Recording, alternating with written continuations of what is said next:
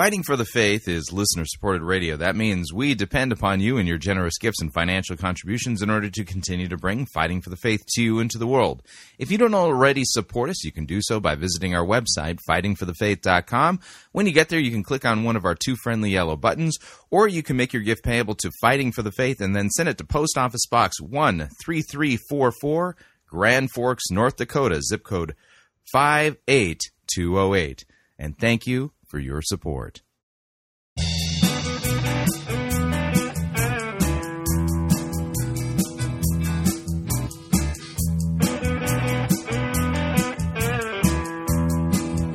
It's time for another edition of Fighting for the Faith. Monday, November 21st, 2016.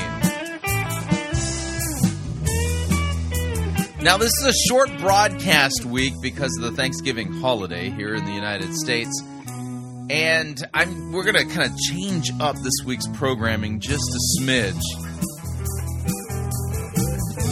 Details forthwith.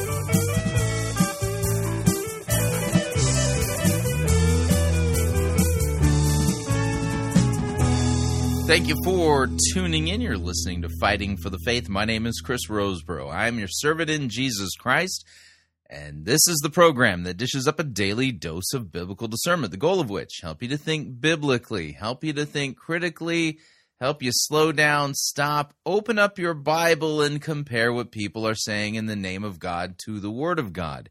But what if the Bible that you're reading isn't really a good translation? In other words, you have to actually compare your Bible to the Bible.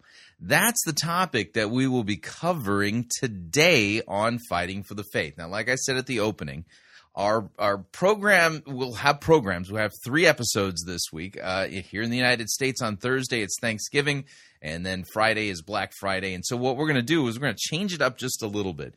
Rather than our normal programming, today I have an extended, very long conversation with Pastor Gervase Nicholas Edward Charmley regarding the Passion Translation. And you have to put the word translation in air quotes. This is becoming the go-to Bible for those who are in the NAR, the New Apostolic Reformation. And this program, I know it's long. The conversation is drawn out, but it's important. And the reason why it is important is because this translation is no translation at all. It is an absolute debacle, and I would say even demonically so. And so this is an episode, it might take you a little bit of time to work through it because of its length, but Pastor Charmley takes the time to walk us through the different facets of what exactly is wrong with this translation. And in the course of our conversation, this requires him to talk about what it is that makes a good translation, not only textually, but also linguistically. And then the impact that God's word, rightly translated, correctly preached and taught, has in regards to discipleship, in regards to evangelism and things like that. So this is an episode. Grab yourself something to drink, sit down, make yourself comfortable, get your fuzzy bunny slippers on. It's going to be, we're going to work our way through this conversation recorded earlier today with Pastor Charmley. And like I said, I understand it's long, but don't let that scare you. Take the time to listen to Pastor Charmley's arguments and the things that he has to say as he takes his time building up and kind of making his points. This is not a microwave episode of Fighting for the Faith. Far, far from it. Now, for tomorrow's episode, we will be listening to a good lecture from Dr. Rod Rosenblatt on an apologetics topic.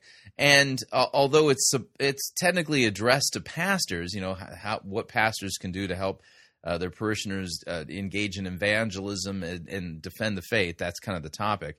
It's going to be a good episode, a good light episode. And then on Wednesday, we will end off the week with a couple of my most recent ramblings as I get into the book of Exodus. Yeah, we're going to start off. We're going to head out into the book of Exodus. So that will be this week's programming for Fighting for the Faith.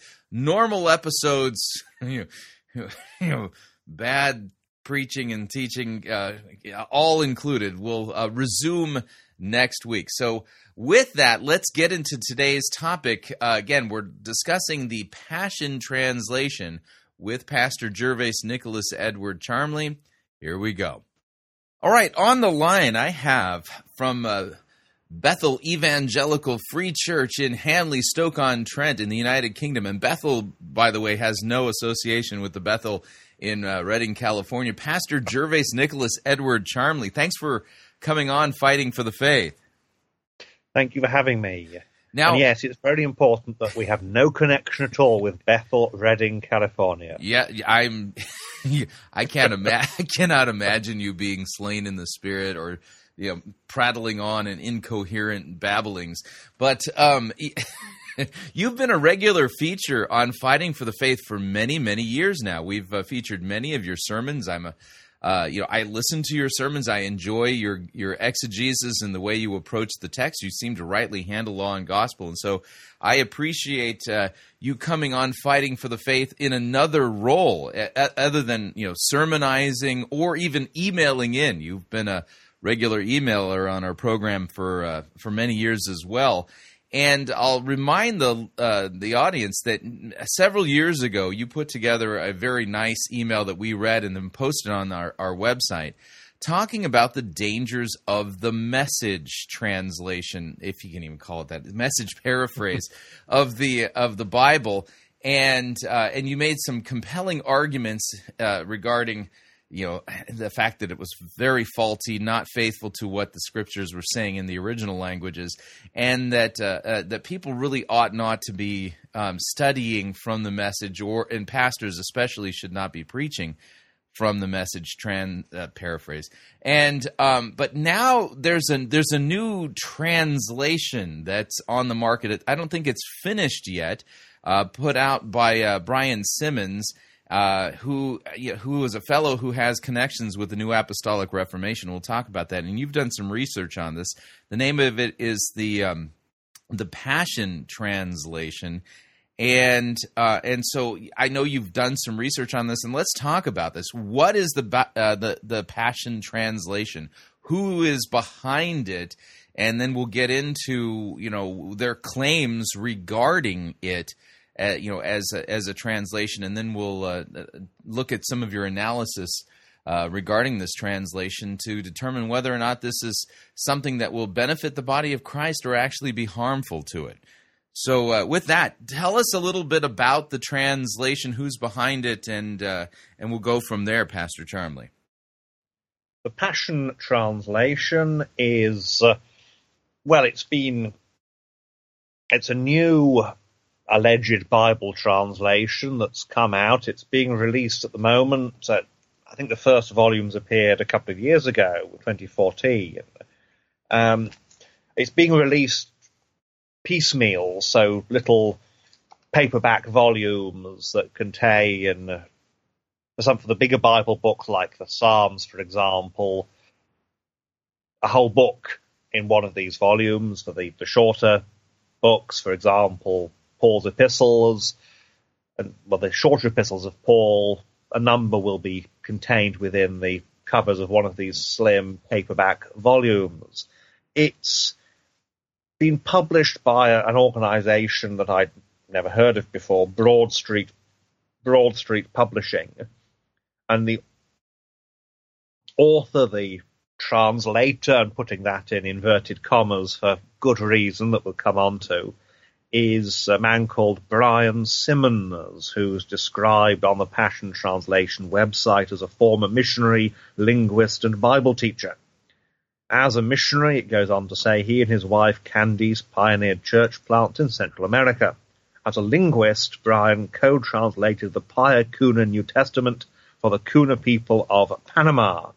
He and his wife have started numerous ministries, including a dynamic church, Gateway Christian Fellowship in West Haven, Connecticut. He's also a gifted teacher of the Bible, who's authored several books and serves churches worldwide through his teaching ministry. So that's how he describes himself. I get the feeling that, although it's in the third person, he is responsible for it. Just the vocabulary, really, and the construction sounds a lot like what he says in the Passion Translation. Okay.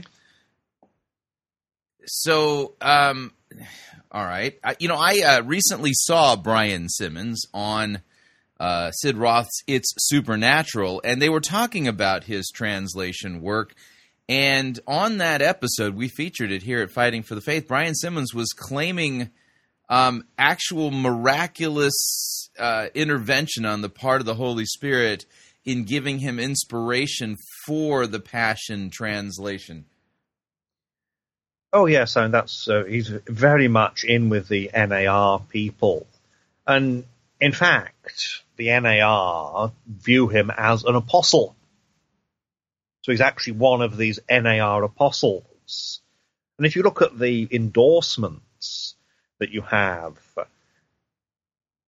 now they read like a wanted list of NAR false teachers. You've got Bill Johnson, Cheon, Catherine Runola, Patricia King, James Goll. These people are all saying how wonderful this is, and they too are saying that this is somehow divinely inspired or divinely guided. You've won a couple of examples. Catherine Runola saying, Brian and Candice are friends of the Holy Spirit, and it is with his being capitalized, guidance. The Bible is being opened to us with greater clarity than ever before through this translation project. Greater clarity than ever before. What a claim that is. Wow. Okay. Anyone else in the NAR endorsing this, including Patricia King and Bill Johnson? Oh, yes. What have they said about this translation? Well, Bill Johnson, the Passion Translation is truly alive, constantly unveiling the heart of a loving father. It is the most exciting thing to happen in Bible translation in my lifetime. Which strikes me as a bit overblown, given how many translations have come out during Bill Johnson's lifetime. Right. Some of them pretty good translations, too. This kind of takes, if you think about the implications of what's going on here, the people who are in the King James only Bible camp, they claim inspiration for the King James translation of the Bible. They literally do, but literally what's happening here is that the NAR is explicitly stating, major leaders in the NAR are explicitly stating that this translation is inspired by and is exciting because we're getting insights that we never had access to before, which the Holy Spirit has given to Brian Simmons. Oh, yes. Yeah, so go on. And, this is Patricia King now. And reading it just on the screen initially, I can hear Patricia King's voice because she's been featured on Fighting for the Faith for, since the beginning.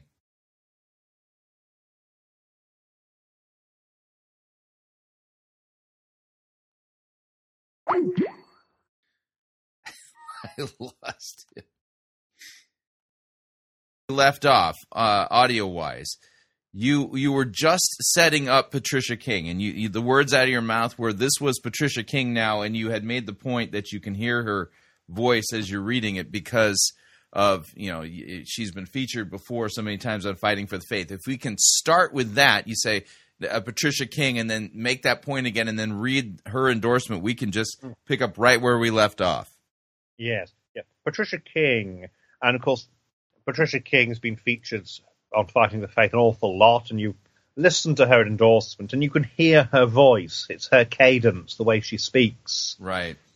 And she says, the Passion Translation opens up your heart to life-giving revelation from the Word. It will impact you not only through the literal word written, but also through the life-giving spirit that fills it. I love the Passion Translation, use it not only for devotion, but for study. I highly recommend this inspirational work led by the Spirit and penned by Brian Simmons. And you see that phrase at the end, led by the Spirit, penned by Brian Simmons. It reminds me of the King James only writer, Gail Riplinger, who was asked, the first edition of her book, New Age Bible Version, it was just G.A. Rippling. It didn't make clear that she was a woman. And she said, well, I think of it as God and Ripplinger. God as the author, Ripplinger as the secretary. And it's the same sort of idea here that seems to be coming out, is that the Holy Spirit is actually guiding the translation, and Simmons is just putting pen to paper, which is very dangerous. The King James Onlyists, they have this idea, but what they're doing is they're going to an existing version that, for its time, was incredibly scholarly. And you look at the King James translators, you've got all the relevant university professors in England were working on that. Right. And none of them thought they were divinely inspired. They were just Bible translators doing what Bible translators do. It's something that's brought along later. But this is a new translation that's ongoing, and these endorsements are endorsements that Simmons himself is encouraging. Let me read you what Che On says, which I think is possibly the worst of the lot, and they're all pretty awful. Brian Simmons is a brilliant man, says Che On, who has been given revelation and insight into a deeper meaning of the Scriptures. Whoa. God has breathed a passion in Brian to see the rich words of the Bible presented to us in a new light. Reading this translation will enlighten your heart, mind, and spirit as you are summoned into the essence of the man Christ Jesus' undeniable love for you. Wow. Yes. Wow. I mean, I have a degree in biblical languages, and, I work in the Greek text and in the Hebrew text, and I would never claim for my translations that they're inspired. I strive very hard to be accurate, and sometimes there's certain passages that, as you're working through a sentence that are very difficult to pull over into English because finding an English equivalent to what's going on in the original languages is a little bit difficult. But but somehow saying that if I were to say, but I've received a special gift from the Holy Spirit to be able to translate, and my translation will reflect divine insights given to me via direct revelation or being carried along by the Spirit as I'm translating, that's a horse of a different color. Oh, yes, very much. And in explaining the reason why, on the frequently asked questions page of the Passion Translation website, the question is asked, and of course it's a very important one. Why another Bible translation? I mean, how many English Bible translations are there? Yeah. The answer is too many. And I can think of no reason why we need to have, about 3 dozen, I think, on the market at the moment. I may be exaggerating very, very slightly, but certainly over 2 dozen. And we don't need that many. So why another one? Well, this is what Simmons says. Many wonderful versions of the Bible grace our bookshelves, bookstores, software programs, even apps on our phones. In fact, 88% of households, talking about the United States, of course, own an average of nearly 5 Bibles. So why add one more? Good question. The reason, he answers, is simple. God wants his message of love to be received in every culture, every community, and every language. You ask, what's he talking about? About every 100 years or so, he goes on to say, the vocabulary of people undergoes a dramatic change. In this era of modern technology, we find an even more rapid shift. Therefore, it is important to keep translations of the Bible in step with changes in the English language. That's where the Passion Translation comes in. The Passion Translation is an attempt to bring God's fiery heart of love and truth to this generation using Hebrew, Greek, and Aramaic manuscripts, bringing them together with the emotion and truth of God's Word, resulting in a clear, accurate, readable translation of modern English readers. In past translations, wonderfully gifted scholars were trained to focus on other factors besides the emotion of the text. As Brian has studied the original biblical manuscript, he has uncovered what he believes is the love language of God that has been missing from other translations. Wait, the what? The love language. That's what he says. That's what he said. I never studied that when I got my degree in biblical languages. I understand Hebrew. I understand Greek. I never understood. Was never taught the love language. Wow. Well, apparently, it's been missing from all other translations, you see. And again, he goes on in this answer. God refuses to meet us only in an intellectual way. God also wants to meet us heart level. So we must let the words go heart deep, which is what we're trying to do with this project, to bring words that go right through the human soul, past the defences of our mind, and go right into our spirit. There's a language of the heart that must express the passion of this love theology. That's why the Passion Translation is an important addition to people's devotional and spiritual life with Christ. So this translation is designed to help the Bible bypass your brain and just go straight to your heart? Apparently so. Quite how words are supposed to have any effect whatsoever on us apart from being comprehended by the mind escapes me. But what do I know? I'm a middle-aged Englishman. Right. And emotion isn't what middle-aged Englishmen do very well. Right. So if I'm understanding what they're saying here, that so God has given them insight into a totally different language, the love language of God. And the whole goal is to give you a translation that could keep your mind disengaged and go straight to your heart. Well, it's very, very hard to understand exactly what he's saying. That's the trouble. It's this sort of jargon-filled babble. Fiery heart of love language, heart deep, etc., etc., etc. And it becomes very difficult to understand really what he means at all. Yeah, that's right. The question is asked again on the website, what kind of translation is the Passion Translation? How does it compare with other translations? Again, it's a good question. No, I don't pretend to have every English translation of the Bible in my library. I've got about a dozen. Going all the way back to Wycliffe, pre-Reformation, all the way to the present day. There's an awful lot out there. So he answered this question, how does it compare with other translations? He says, well, you may have heard about two kinds of Bible translation, formal equivalents and functional equivalents. Yes. Those are fancy words for Bibles. Formal equivalence is something like the ESV, the King James, New King James, etc., where you're trying to be as close as possible to the original words. So you can have something, I remember when I was studying Greek at seminary, our Greek tutor said, before you graduate, get a New American Standard, and when you do your translation, if your translation looks a lot like the New American Standard, then it's in the ballpark. Yep. It's close. The NASB is almost woodenly literal.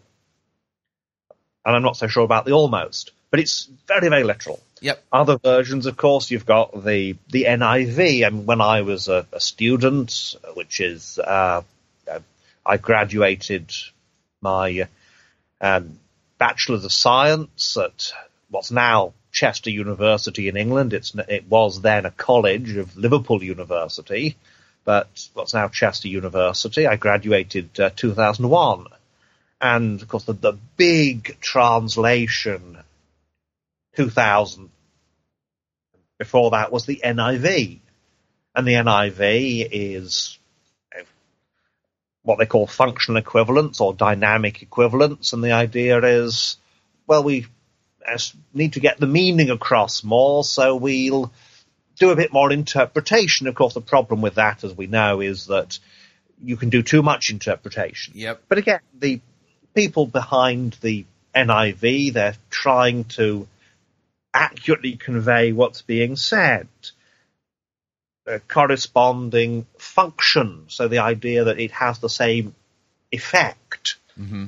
Because you've got idioms and this sort of thing. I remember when I was at seminary, I studied at a seminary where we had I think all the English seminaries, we have international students.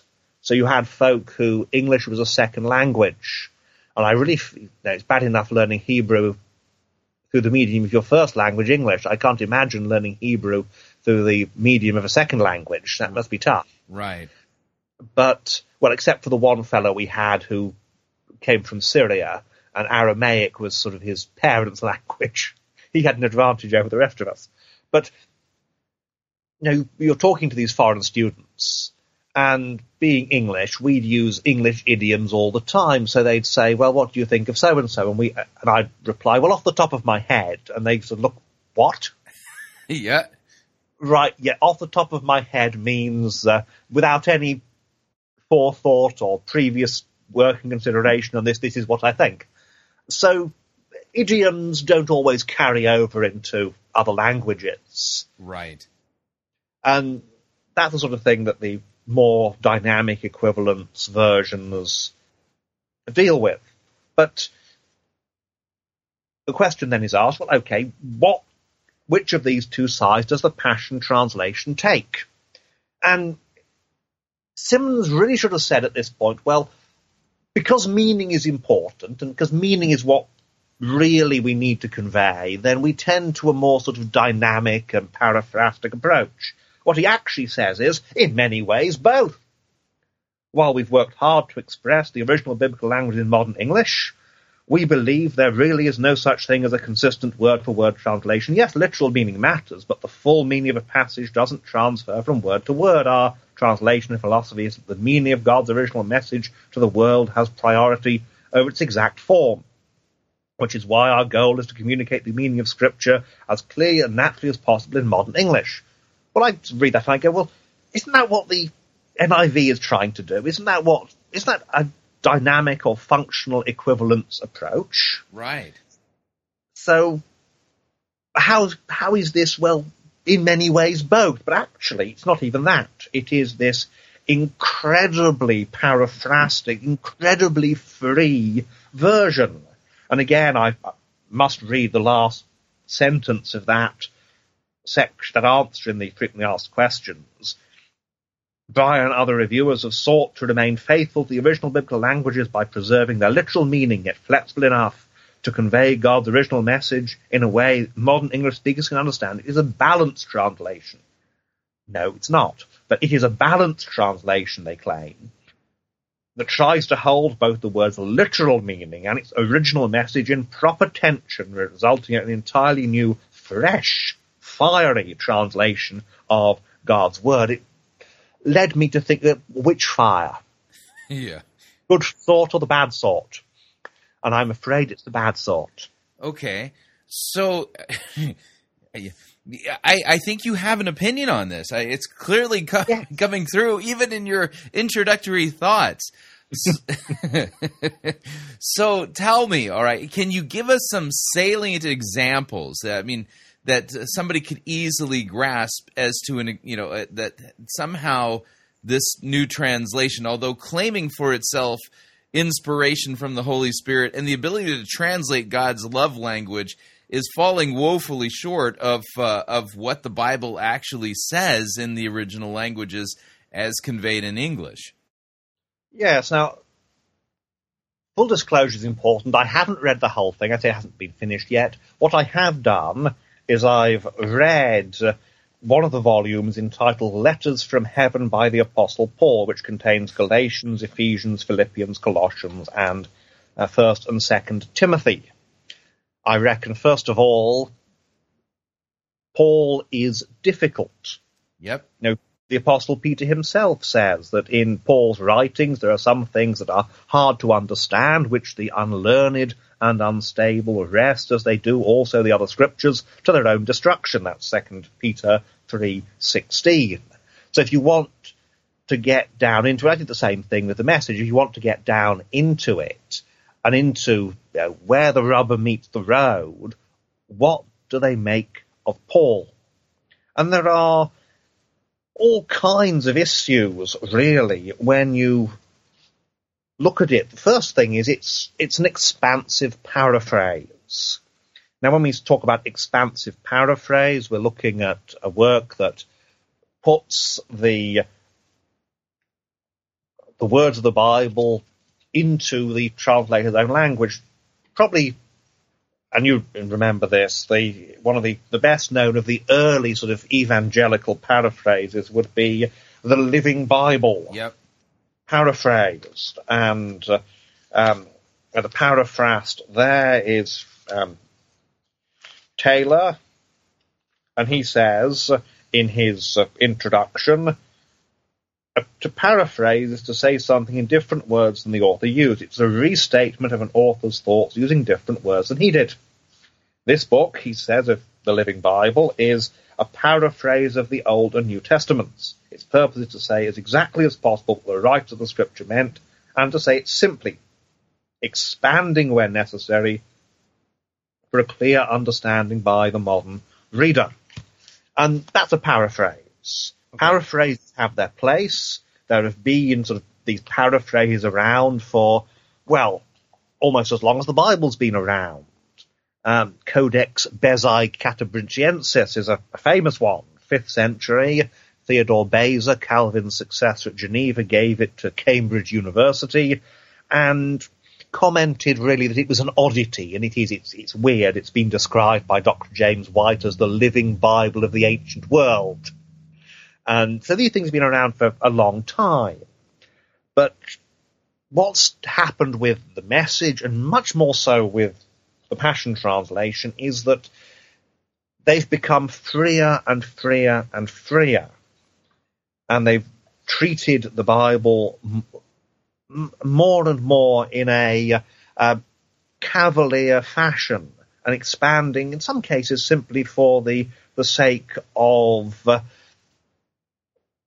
expansion, I think, just because they can, resulting in whole sentences that have absolutely no explanatory value whatsoever being added. So, example, now I edit a magazine for a little Christian organisation called the Sovereign Grace Union. I've written an article on the Passion Translation for them, and the SGU, we use the King James, or the authorised version, as the main translation of the text. So I'll be quoting from the AV and then giving a Passion Translation version. So, example, Colossians 3:18 in the AV, wives, submit yourselves unto your own husbands as it is fit in the Lord. Straightforward, easy, simple. Mm-hmm. Do you actually need to say any more? No. But the Passion Translation says here, let every wife be supportive and tenderly devoted to her husband, for this is a beautiful illustration of our devotion to Christ. What? Yeah. There are other issues as to why it says that, but the idea of the wife's love to her husband being an example of love to Christ is just simply brought in from Ephesians. It's biblical, it's true, it's not in Colossians 3:18. Right. And again, a little bit later on, verse 24, I'd say, in fact, this is so bad, the Passion Translation, that you could just illustrate everything wrong with it from Colossians chapter 3. Wow. You don't have to go anywhere else. I will go to other places. There are other places that illustrate further, but you can illustrate everything just by going to Colossians chapter 3. So Colossians 3:24. Again, the AV, knowing that of the Lord ye shall receive the reward of the inheritance, for ye serve the Lord Christ. And apart from the archaic language ye, and we know what ye means really, it's pretty obvious, it's straightforward. You shall receive the reward of the inheritance, for you serve the Lord Christ. Passion Translation, for we know that we will receive a reward, an inheritance of kingdom authority from the Lord, as we serve the Lord Yahweh, the Anointed One. A reward of kingdom authority? What is that? Yep. Well, I think I have, and I think you have as well, some idea what that means in New Apostolic Reformation speak. but it's not in the text. And you note another thing here, that you've got the Anointed One, and it's odd that there's this confusing sort of variety in translating Christos in the Passion Translation. Sometimes it's rendered Christ, sometimes Messiah, sometimes Anointed One, which tends to rather obscure what's being said. I mean, yes, good English style means that you use synonyms where possible. English where you just use the same word over and over again is dull and repetitive. That's not how English works. But a technical term like Christ should be translated the same way every time because it's technical. Mm-hmm. And yet that isn't done. And you see, you have this, and again, the Lord Yahweh. Now, you and I know that Yahweh is one transliteration of the Tetragrammaton in the Old Testament. It doesn't appear in the New Testament. At the same time, yes, Lord, as used of Christ, Kurios, does have the force very often of Yahweh in the Old Testament, but at the same time, why slot it in here? It's odd, really. Right, and there's actually Christological implications by putting it into verse 24. Knowing that from Yahweh you will receive, and then it goes on, you are serving the Anointed One. I mean, that actually begins to drive a wedge between Yahweh and Christ in a way that the text doesn't warrant at all. In fact, yes. You're starting to you could easily set this up as a translation that would support the Arian heresy or begin to drive a wedge in good Trinitarian theology. If you wanted to, I don't think he does. I mean, he's a MAR person, but another example would be Colossians 3:15, and let the peace of God rule in your hearts, to which you are also called in one body, and be thankful. Mm-hmm. And straightforward.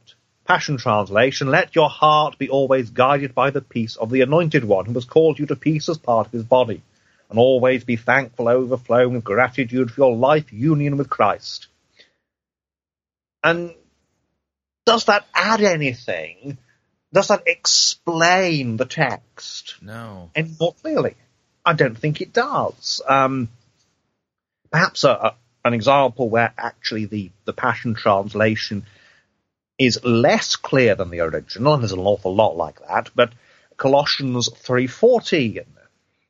And above all these things, put on love, which is the bond of perfection, which is the New King James, which is the text I usually preach from. You would have noticed at the Bethel.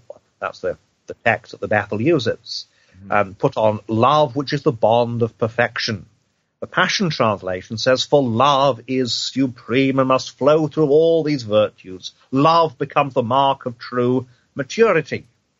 Now, this idea of love having to flow through all these virtues is just slotted into the text without any warrant.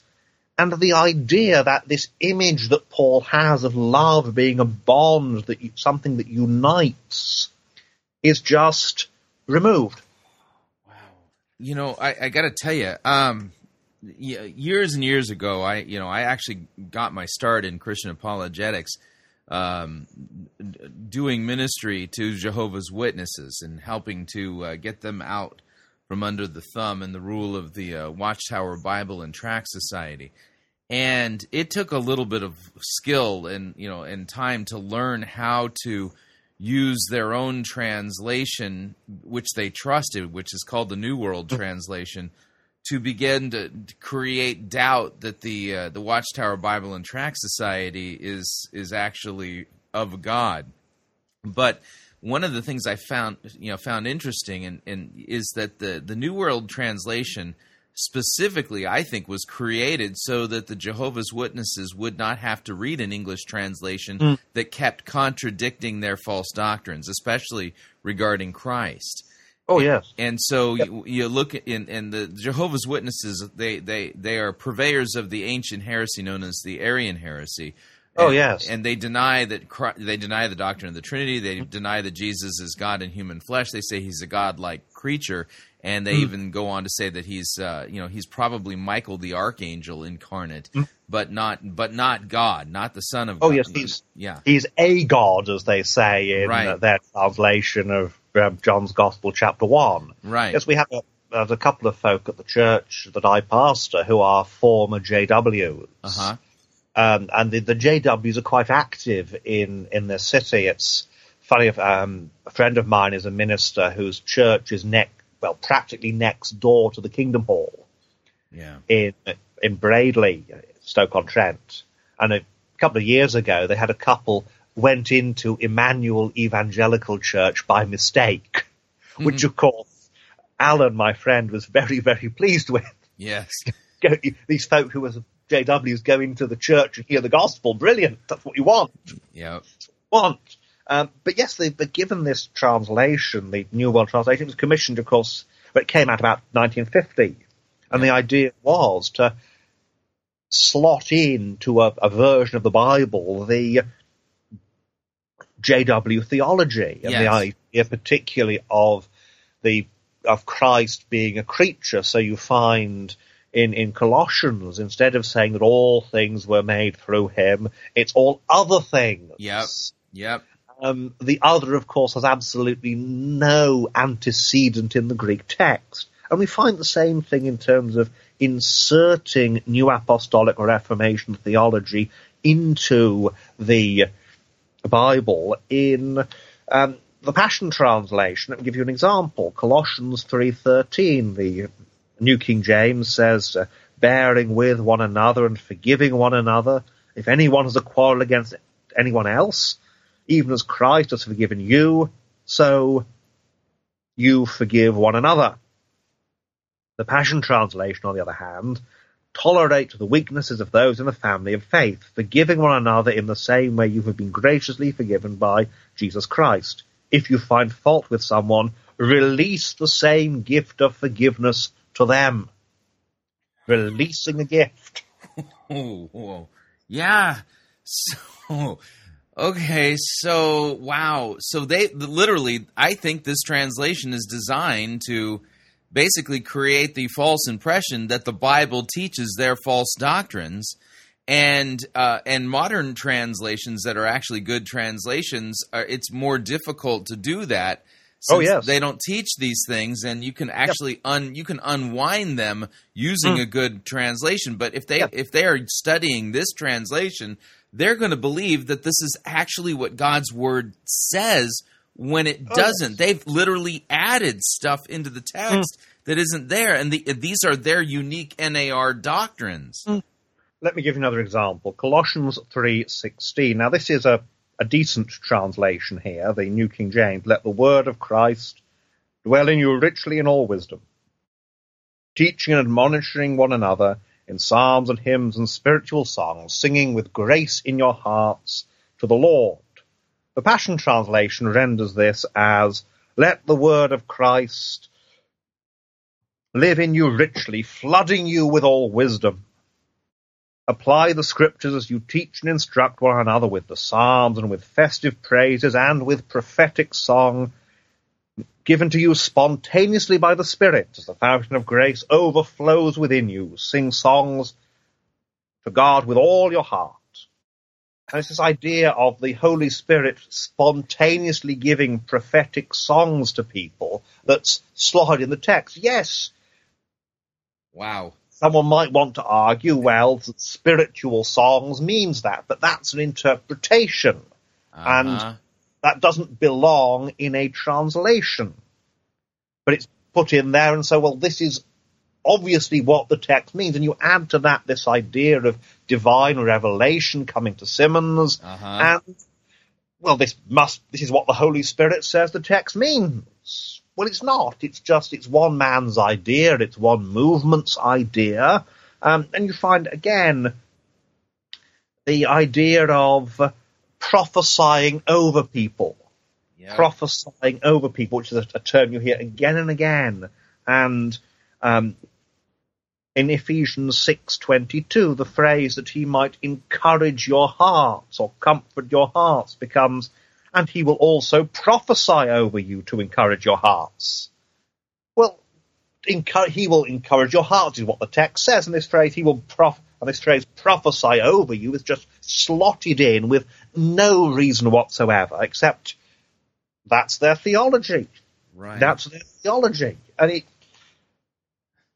it means that, well, obviously this is what the Bible says, isn't it? Well, no, it's not. Well, and see, that kind of just begs the question. They're claiming an inspired translation, but the thing is that we understand that the original text of Colossians 3 is inspired by the Holy Spirit. And if the Holy Spirit meant to say these things, why didn't he say them when he had Paul pen them?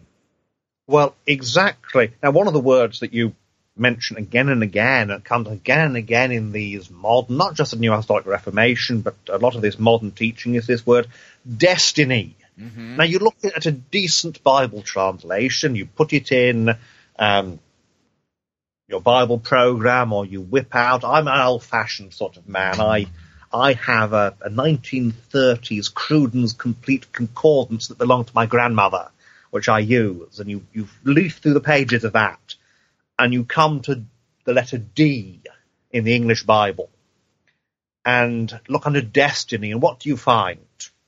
Absolutely nothing. Right. It's not there. The word destiny is just this idea of a special destiny is just something that the Bible doesn't teach. It's kind of, it's like these folk think of themselves, and they encourage their listeners and readers to think of themselves as like the heroes in some work of fiction or fantasy fiction. They have a destiny to perform, a special destiny that lies upon them, but that's not in the Bible. But you take Ephesians 1:11 in a decent translation, again, New King James, in whom also we have obtained an inheritance, being predestined according to the purpose of him who works all things after the counsel of his own will. Now, the Passion Translation says, this is why God selected and ordained us to be his own inheritance through our union with Christ. Before we were even born, he gave us our destiny, that we would fulfill the plan of God, who always accomplishes every plan and purpose in his heart. Now, being predestined is not the same as having a destiny. Not even the idea close. of predestined is more, it's the idea of a destination. Uh-huh. This is where you are going. It's not the same as a destiny, which is this thing that you must accomplish as the chosen one or whatever. Wow. Yeah, and what you cannot translate the Greek word prorizo is to having a destiny. It means literally to decide ahead of time. I mean, yes. Greek is pro is beforehand. Orizo to decide. This is not this. You cannot do this. No, you can't. You can't do this with Greek. Wow. But the effort is made again. The other thing with this is that some of these expansions, he is very, very prone to expansion in the readings. Okay. So I did some word counts with some of his translations, comparing them with the authorized version, the King James, for this article writing for our magazine of the SGU, and the AV translation of Colossians 3:16 has 33 words. 33 words. Okay. The Passion Translation, 57. Ephesians 1:11, 27 words in the AV. 46 in the Passion Translation. Whoa. But the absolute worst example of this, in many, many ways, but the absolute worst that I found anyway, and I've only read a small part of this, is in Galatians chapter 5, verses 22 and 23. But the fruit of the Spirit, this again is a good translation, the fruit of the Spirit is love, joy, peace, long-suffering, gentleness, goodness, faith, meekness, temperance, or self-control. Against such there is no law. Right. That's AV. Simmons. But the fruit produced by the Holy Spirit within you is divine love in all its various expressions. This love is revealed through joy that overflows, peace that subdues, patience that endures, kindness in action, a life full of virtue, faith that prevails, gentleness of heart and strength of spirit. Never set the law above these qualities, for they are meant to be limitless. Now, there are 22 words in the AV, 23 if you take the New King James, where temperance is self-control. Right. Care to make a ballpark estimate of how many there are in the Passion Translation? 70, 80? 64. Close, yeah, wow. Which is almost 3 times as long. Yeah. And does it add anything to the text? No, it takes away from the text. Because instead of going with what God actually said, the fruit of the Spirit is love, joy, peace, long-suffering, gentleness, goodness, faith, meekness, self-control. Instead, it's the fruit produced by the Holy Spirit within you is divine love in all its various expressions. This love is revealed through. Well, that's not what the Holy Spirit gave Paul to say. That's not what Paul, writing, carried along by the Holy Spirit, said. Paul says that the fruit, singular fruit, is all these things together. That is a full-orbed Christian character. Right. Full-orbed Christian character. But Simmons doesn't get this. He doesn't understand this. No doubt he has suffered from a problem that you'll find quite a lot of evangelicals have, of thinking that it's fruit in the plural, but it's fruit in the singular. So it's not that some people have this fruit and others have that fruit. It's not, you have a fruit garden, or garden where there's fruit. My mother lives in an old farmhouse in Norfolk in England, and in her garden, you'll find there's apple trees, there's pear trees, there's strawberries growing, there's raspberries growing, all these different fruits growing in the various parts of this great big garden. And some people think, well, that's what Paul's idea is. The church is like this fruit garden and all these various different fruits are being grown in the garden. But no, what he's saying is that the singular fruit is this Christian character that is characterized by all these qualities. Right. But Simmons has missed this and instead is, well, the fruit must be one of these things and all the others then are explanatory.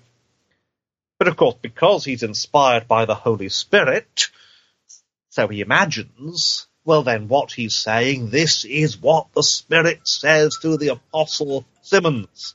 Right. Right. And there's your problem. Yep. There's your problem. And you see, he expands these passages enormously, but the expansion doesn't explain things. It's interesting. Last year, a friend of mine gave me a volume by Colin Urquhart, who's an English charismatic. Colin Urquhart, The Truth New Testament, is his translation. And Colin Urquhart is much more like the a traditional paraphrase where it's original explanation. It's not this sort of, well, let's mash everything together. I mean, Urquhart's got his own problems, but here's a comparison. Galatians 6:1, brothers, if someone yields to sin, you who are spiritual should restore him in a spirit of gentleness. Be careful in case you also attempt it. Mm-hmm. Well, that's a sober, straightforward translation. Yep. Compare and contrast what the Passion Translation says on that. Galatians 6:1, my beloved friends, If you see a believer who is overtaken with a fault and has fallen from the place of victory, may the one who overflows with the Spirit seek to restore him to fellowship with the Anointed One. Win him over with gentle words which will open his heart to you and will keep you from exalting yourself over him. Wow. And has fallen from the place of victory, of course, has absolutely no antecedent in the text. It's a charismatic buzz phrase, if you will. I think it goes back to the higher life movement of the late 19th century, that you have the victorious Christian life, and then you can fall from that. I mean, obviously you were in the Nazarenes for a while, and that's the sort of thing the Nazarenes are into, the higher life teaching. But again, it's slotted into the text like that, this idea that just isn't there. So this is really nothing more than eisegesis. They're reading they're reading into the biblical texts their own doctrine and theology and claiming inspiration of the Holy Spirit as the warrant for their additions to the text. Yes, and of course the problem with believing that you're inspired by the Holy Spirit is it means that you're or guided by the Holy Spirit directly, means that you don't have the sort of self-critical attitude that you ought to have. I mean, it's not like you or I, we would open the text and we would go through the text and say, well, translate this word, this sentence, etc. Have I got it right? And we'd ask the question, have I got it right? Right. But if you think you're divinely guided, well, of course you've got it right. Right. Whatever pops into your head, you think that's the Holy Spirit. Of course, that's the right way of understanding it. Yes, and so we all come to any text that we meet with presuppositions. Give you one example with an uninspired text is Charles Wesley. Although I'm a pastor in a Reformed Baptist church, really, I mean, a bit of an odd Reformed Baptist church, but we are basically a Reformed Baptist church, so Calvinistic church. But although I have this sort of Calvinistic background, I love Charles Wesley's hymns. They are wonderful. And Charles Wesley was an Arminian. There's absolutely no doubt about Charles Wesley's theology. Mm-hmm. He makes it entirely clear. And one of the greatest hymns of Charles Wesley, I had this Anglican background, so I was brought up in a middle-of-the-road Anglican church. It wasn't evangelical, it wasn't very, very liberal, but it wasn't Anglo-Catholic, it was sort of middle-of-the-road Anglican. I used the Book of Common Prayer, and wonderful stuff in the BCP, Book of Common Prayer. But anyway, brought up in this church, and we had a little hymn book called Songs of Praise, a little blue hymn book that was edited by a liberal Anglo-Catholic, but there's a lot of really bad hymns in there. So we tended to sing the older hymns in the book, the 18th century hymns, Charles Wesley, Isaac Watts, some of the great German hymns, A Mighty Fortress is Our God, these great German hymns in English translation. Mm-hmm. But one of the ones that we sang a lot, and I really love, is Charles Wesley, Lo, he comes with clouds descending, once for favoured sinners slain. Now,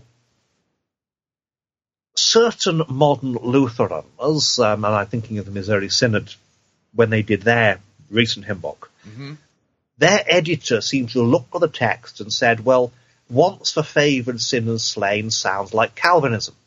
It can't be. It's Charles Wesley. He's an Arminian.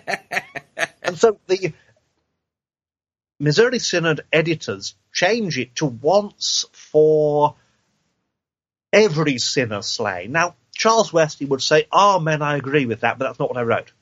Right. Charles Wesley's emphasis, the reason he's saying once for favoured sinners slain is that he's thinking of the fact that as sinners we are favoured by the fact that Christ Jesus came into the world to save sinners. That's the idea. He's not thinking about the extent of the atonement at all. He does in other hymns. Spirit of Faith Come Down is one of his hymns, which contains the line, who has for every sinner died, has surely died for me. But when he wrote, "Lo, he comes, for once for favoured sinners slain," he was thinking about the great favour that God has shed abroad on his people. Now, that's an uninspired text. Right. The Missouri Synod translator there, his own lenses, his own spectacles have something on them. Now, to give an example, an illustration of this, I don't know if you know the Tintin books. No. It's a Belgian comic book by Gervase, and it's the adventures of this teenage journalist who goes through various things. And one of the books involves a shooting star, part of an asteroid comes to Earth. And in the early part of the book, this asteroid is coming closer and closer to the Earth. And things are getting hotter and hotter. It's having effects on the Earth's climate. And this Tintin goes to this observatory and looks through a telescope at the approaching asteroid. And he's horrified. It's a giant spider. Of course, it's not a giant spider. There's a spider sitting on the end of the telescope. But this giant spider headed for Earth. And then the spider comes down. Oh, it's just a spider. And it's like that. You've got something stuck on the end of your telescope, and so everything you see is affected by the thing on the end of the telescope. Right. So the Missouri Synod editor has something of a bee in his bonnet about Calvinism. And so he reads this text. Oh, it's Calvinism. But it's not. And again, you can have this coming to the Bible. You have your theology that you haven't got from the Bible, and you come to it with your theology, and, it says this. And you can either do as certain people do from the Arminian free will setup, and they say, well, free will must be in the Bible. Or you do it the other way. You have a theology, and you're looking for it in the Bible. Yep. And this is the approach that a sort of traditional Roman Catholic would have coming to the Bible, is you're looking for proof texts. So we get our theology, said the traditional Roman Catholic, from the church. Mother Church tells us a theology. And then we go to the Bible with this theology the church has given, and we look at the Bible through the teachings of the magisterium. Right. And that's what's going on here, of course. It goes on with these bad Bible translations. People come along and, well, this is my theology. This is what I think the Bible says. This is what I think is the truth. Therefore, it must be in the Bible somewhere. And if you think that you're inspired, then you'll see it places where it's not. And your eisegesis then becomes, rather than just your eisegesis because you're looking, it's rather like the individual who sees free will in whosoever will, let him come. Mm-hmm. Well, the question actually there is, whosoever isn't a word on its own. It's a context. Whoever is willing, let him come. Well, who is willing? And that's another question. Mm-hmm. And here you've got these people coming along with this theology, and they're saying, well, better change this, better change that. Now, that's one of the problems. And what this also means is that someone will come along, and let's say you're a pastor and you've been encouraged to get this and you're preaching from it, even as people do when they preach from the Message. Mm-hmm. Well, what you're doing is you're preaching from a translation of an interpretation of an interpretation, because the translation is an interpretation. So when we preach the gospel, when we preach the Bible, we come to the text and we preach, and our preaching is an interpretation of the text. Yep. We try to be as faithful as possible.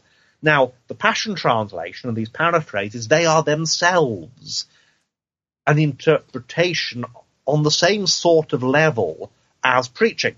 Yep. And so you come along and you interpret then the interpretation. Well, you're another step removed. It's rather like the old-fashioned pre-Vatican II Roman Catholic insistence that the Latin Vulgate was the authentic Bible. So you've got, for example, the Douay Rheims translation, which is the old Roman Catholic translation, and the Douay Rheims is a translation of the Latin. Well, what this means is, because translation always involves a small amount of interpretation, however accurate it is, and Jerome did a pretty good job in the Latin Vulgate. But you then translate Jerome into another language, and you get you have a loss of meaning, and you may have an addition of meaning. Yes. And one of the best ways to see this in the English language, in terms of other translations, give me a second, I just pull out my Book of Common Prayer. While Jerome did most of his translation from the original Hebrew in the Old Testament, he did a version of the Book of Psalms initially from the Greek. From the Septuagint. From the Septuagint. And therefore, there's a version of the Psalms that Jerome rendered from the Greek into Latin. And of course, it's Hebrew to Greek to Latin. Mm-hmm. Now, during the English Reformation, the great English Bible translator was William Tyndale. But William Tyndale, as we all know, was martyred before he could finish his translation of the Old Testament. Yep. This led to a bit of a problem, because there was nobody able to take his place with the same sort of skill at the time. So what happened was Miles Coverdale, who was his assistant, took over, but Miles Coverdale didn't know Hebrew. And he didn't know Greek either. He was a secretary, basically. Tyndale was the great scholar. But Coverdale, being a man with a decent education, he knew Latin. And so you have these people saying in England, well, we need a new English translation of the Old Testament. How can we finish what Tyndale was killed before he started? And so they got Coverdale to translate the Psalms. But Coverdale did it from Jerome's Latin translation of the Greek. Oh, wow. So you've got, and this is in the Book of Common Prayer, which is what I grew up using. And you find this, an obvious example of how it expands, is Psalm 2, verse 1. Why do the heathen so furiously rage together, and why do the people imagine a vain thing? And you can see that is coming from the original, but going through the process, some extra ideas furiously raging together has come in. And you find that's what happens if you have a translation of a translation of a translation. Yeah. And that's why when we preach the Bible, we're working from the original texts and you're reading. And I think it's very important we read the Holy Scriptures in the congregation. We're reading from a primary translation. Yep. Coming directly and trying to be as close as possible to the original text. All right, we've gone a little bit long without a break. We're going to pause right there and pay some bills. If you'd like to email me regarding anything you've heard on this edition or any previous editions of Fighting for the Faith, you can do so. My mail address is talkback@fightingforthefaith.com, or you can subscribe on Facebook, facebook.com/Pirate Christian. Follow me on Twitter. My name there, @Pirate Christian. Quick break. When we come back, the balance of my conversation with Pastor Gervase Nicholas Edward Charmley on the Passion Translation. Stay tuned. Don't want to miss it. We'll be right back.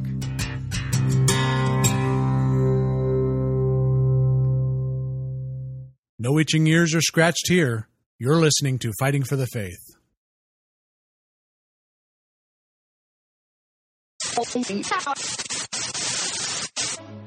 You're listening to Pirate Christian Radio. We'll be taking your false doctrine now.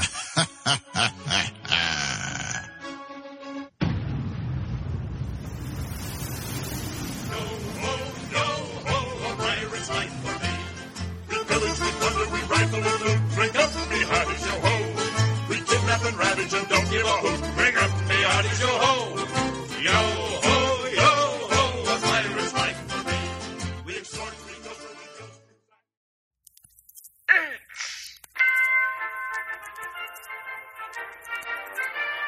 Holidays Birdcage Theatre presents Church Day Select.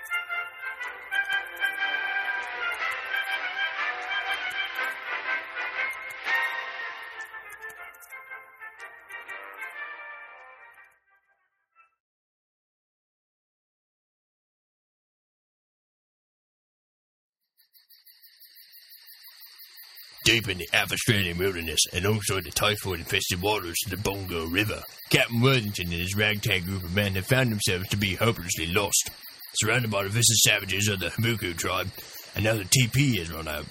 It's been 27 days without food, and Private Jenkins doesn't count. Oh, do shut up, Nigel! We don't need you narrating every little thing that goes on. It's bad enough already. We don't need you reminding everyone about it. Sorry. Now, gentlemen, the hour is dire. There's not much hope of us getting out of this predicament with our lives or sanity. What are we going to do, Captain? Well, we can do one of two things. We can either die in a blaze of glory, charging the Habuku tribe in battle, or sit on the riverbank saying to ourselves, "Oh, mommy, mommy, please make the bad people go away." I vote for the second one. Shut the noise, you pansy!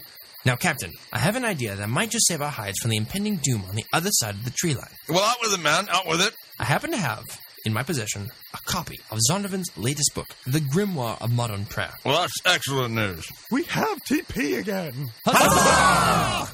Woo-hoo. No, we're not using it for that. Then what exactly are we using it for? It says this.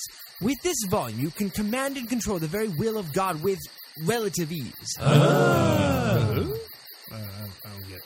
Are you sure we can do that? Well, the book says we can. Is there any proof? Well, Stephen Furtick did write the introduction where he explains how it's changed his life. Well, how does it work? Simple. We can choose from any one of these prayers. Captain Worthington, Habuku tribe approaching. Blasted! Perkins, get your act together and start reading from the book. It's our only chance. I don't know which one to read first. Which ones do you have to choose from? Well, there's the Scenting Prayer, the Circle Maker Prayer, the Prayer of Jabez. The circle one. Let's go with that one. Okay, the book says to draw a circle around what you're praying for. Well, that's us. Quick, men, draw a circle in the dirt around us. Step 2, begin to pray for whatever it is that you're in need of. I really want a Ferrari. A Ferrari. You nitwit, we need protection. Now pray, audaciously. Oh, Lord, we are not going to leave this circle until you rescue us from our enemies. Amen. They got Nigel! Are you sure? Pretty sure.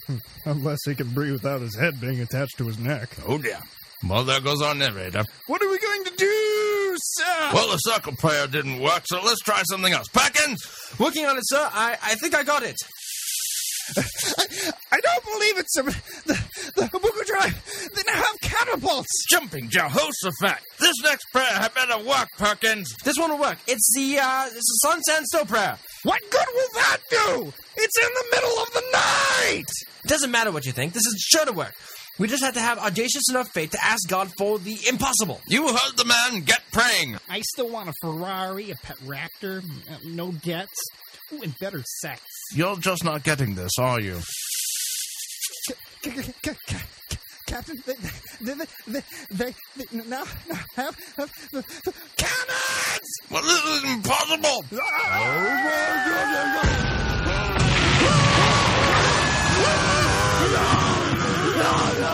And that, children, is where I'll stop for tonight. Mom, it was just getting good. Won't you please tell us more? I can't tell you any more tonight. It's past your bedtime, and tomorrow is a school day.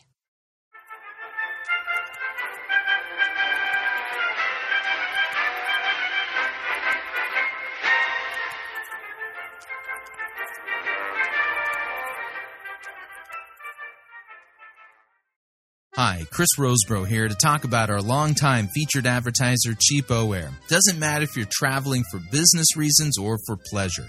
Doesn't matter if you're traveling within the United States or abroad. Cheapo Air is the place for you to save literally hundreds of dollars on your airfare, hotel rooms, and rental cars. Visit our website, fightingforthefaith.com. On the side of our website, you'll see our ad banners. Look at the ad banner for Cheapo Air and look on it. There's a promo code. Write the promo code down. Click on the ad banner and then book your travel at the Cheapo Air website, and you'll have the opportunity to enter that promo code for additional savings. Again, fightingforthefaith.com. Write down the promo code, click on the ad banner, and save money on your airfare, hotel rooms, and rental cars today.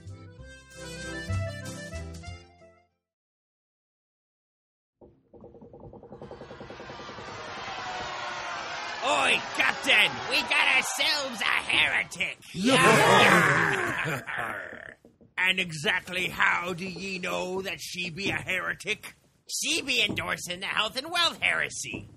Does he be speaking the truth? Jesus died to make us rich! And what exactly do we do with heretics? We throw them in the boo box. No. We preach the gospel to them. What if, the heretic doesn't repent? Then we throw them in the boo box.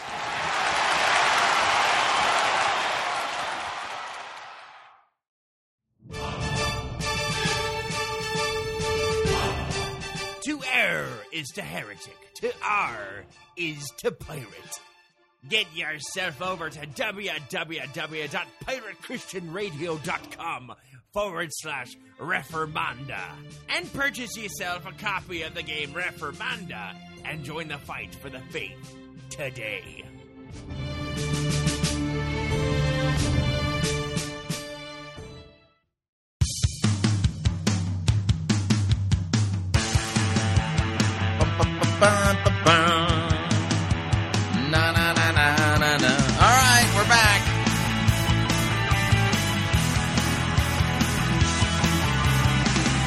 Warning, listening to Fighting for the Faith could cause you to think that the Passion Translation isn't a translation. Instead, that it is a propaganda piece for the indoctrination into false theology from the NAR. Just a reminder, Fighting for the Faith is listener-supported radio. That means we depend upon you and your generous gifts and financial contributions in order to continue to bring Fighting for the Faith to you into the world, and you can partner with us. It is a partnership. Visit our website, fightingforthefaith.com. When you get there, you'll see our two friendly yellow buttons. One says donate, the other says join our crew. And when you join our crew, you get to pick your rank in our crew. That's right. Your rank is based upon your monthly commitment, and the lowest rank in our crew is Powder Monkey at $9.95 a month. After that, Gunner's Mate at $24.95 a month. From there, Master Gunner at $49.95 a month, and then Quartermaster at $99.95 a month. This is a great way to support us. Of course, if you would like to make a one-time contribution, you could do so by clicking on the donate button, or you can make your gift payable to Fighting for the Faith and then send it to Post Office Box 13344, Grand Forks, North Dakota, zip code 58208. And let me thank you for your support. We truly cannot do what we are doing here without it. All right, here is the balance of my very long conversation with Pastor Gervase Nicholas Edward Charmley as we unpack all of the different facets of what is really wrong with the so-called Passion Translation. It's not really a translation. That's the problem. Here we go. Now, one of the problems with Simmons, and the same is true of Eugene Peterson, same is true of Taylor with the Living Bible, is that it's a one-man work. Now, you can find men. There have been men in history. I've mentioned Tyndale. Martin Luther is a great example. Or William Morgan, who was the translator of the Welsh Bible. These men are very unusual. They were men who were incredibly passionate about the original translation. They were men who had been mastered by the Bible. The Bible had sort of taken possession of them. Right. They were striving as much as possible to find their way into the meaning of the text that was before them. They were remarkable men. There's a reason why every English Bible since the 16th century has been, or every major one has been a committee-written version. And it's that committees, the people in committees act as a check on one another. Yeah. So that nobody can put their hobby horses into the text. I think of the revised version, which was really the Bible that sparked off the whole modern Bible movement and the modern Bible translation. Now, the RV is, as a modern version go, it's not good. First of all, the translators decided to render it not into modern English, but into Elizabethan English. There's a really sort of antiquarian movement in the late 19th century into the early 20th century, where people would build houses that were and churches that were intended to look like the past. And a fairly derogatory term was introduced, Jacobean. It was a mashup of Elizabethan and Jacobean, Jacobean being the period that follows the Elizabethan period in English history. And that's what the revised version was. It was in Jacobean. It even introduced some archaic words that nobody used anymore that the King James didn't use. Wow. But when they were doing it, they brought in a lot of scholars, and these scholars, they had all kinds of backgrounds. There were Anglicans. It originally started in the Anglican Church, so there were people like Westcott and Hort in there, the Anglicans. There were Presbyterians. They went north of the border and said to the Scots Presbyterians, can you send us your best men? And they did. They went to the Wesleyans, the Methodists, and they said to the Wesleyan Methodists, the Wesleyans being the most scholarly Methodists at the time, they said, well, can you send us your men? And they went to the primitive Methodists, who had a college, and they said, can you send us your men? And so all these different denominations. And one of the men who arrived was a Welsh Unitarian called Vance Smith. Now, he was a Unitarian. He denied the deity of Christ. He was, to use the technical term, a Socinian. He said, Jesus Christ is just a man, nothing more. Mm-hmm. But Vance Smith was one man.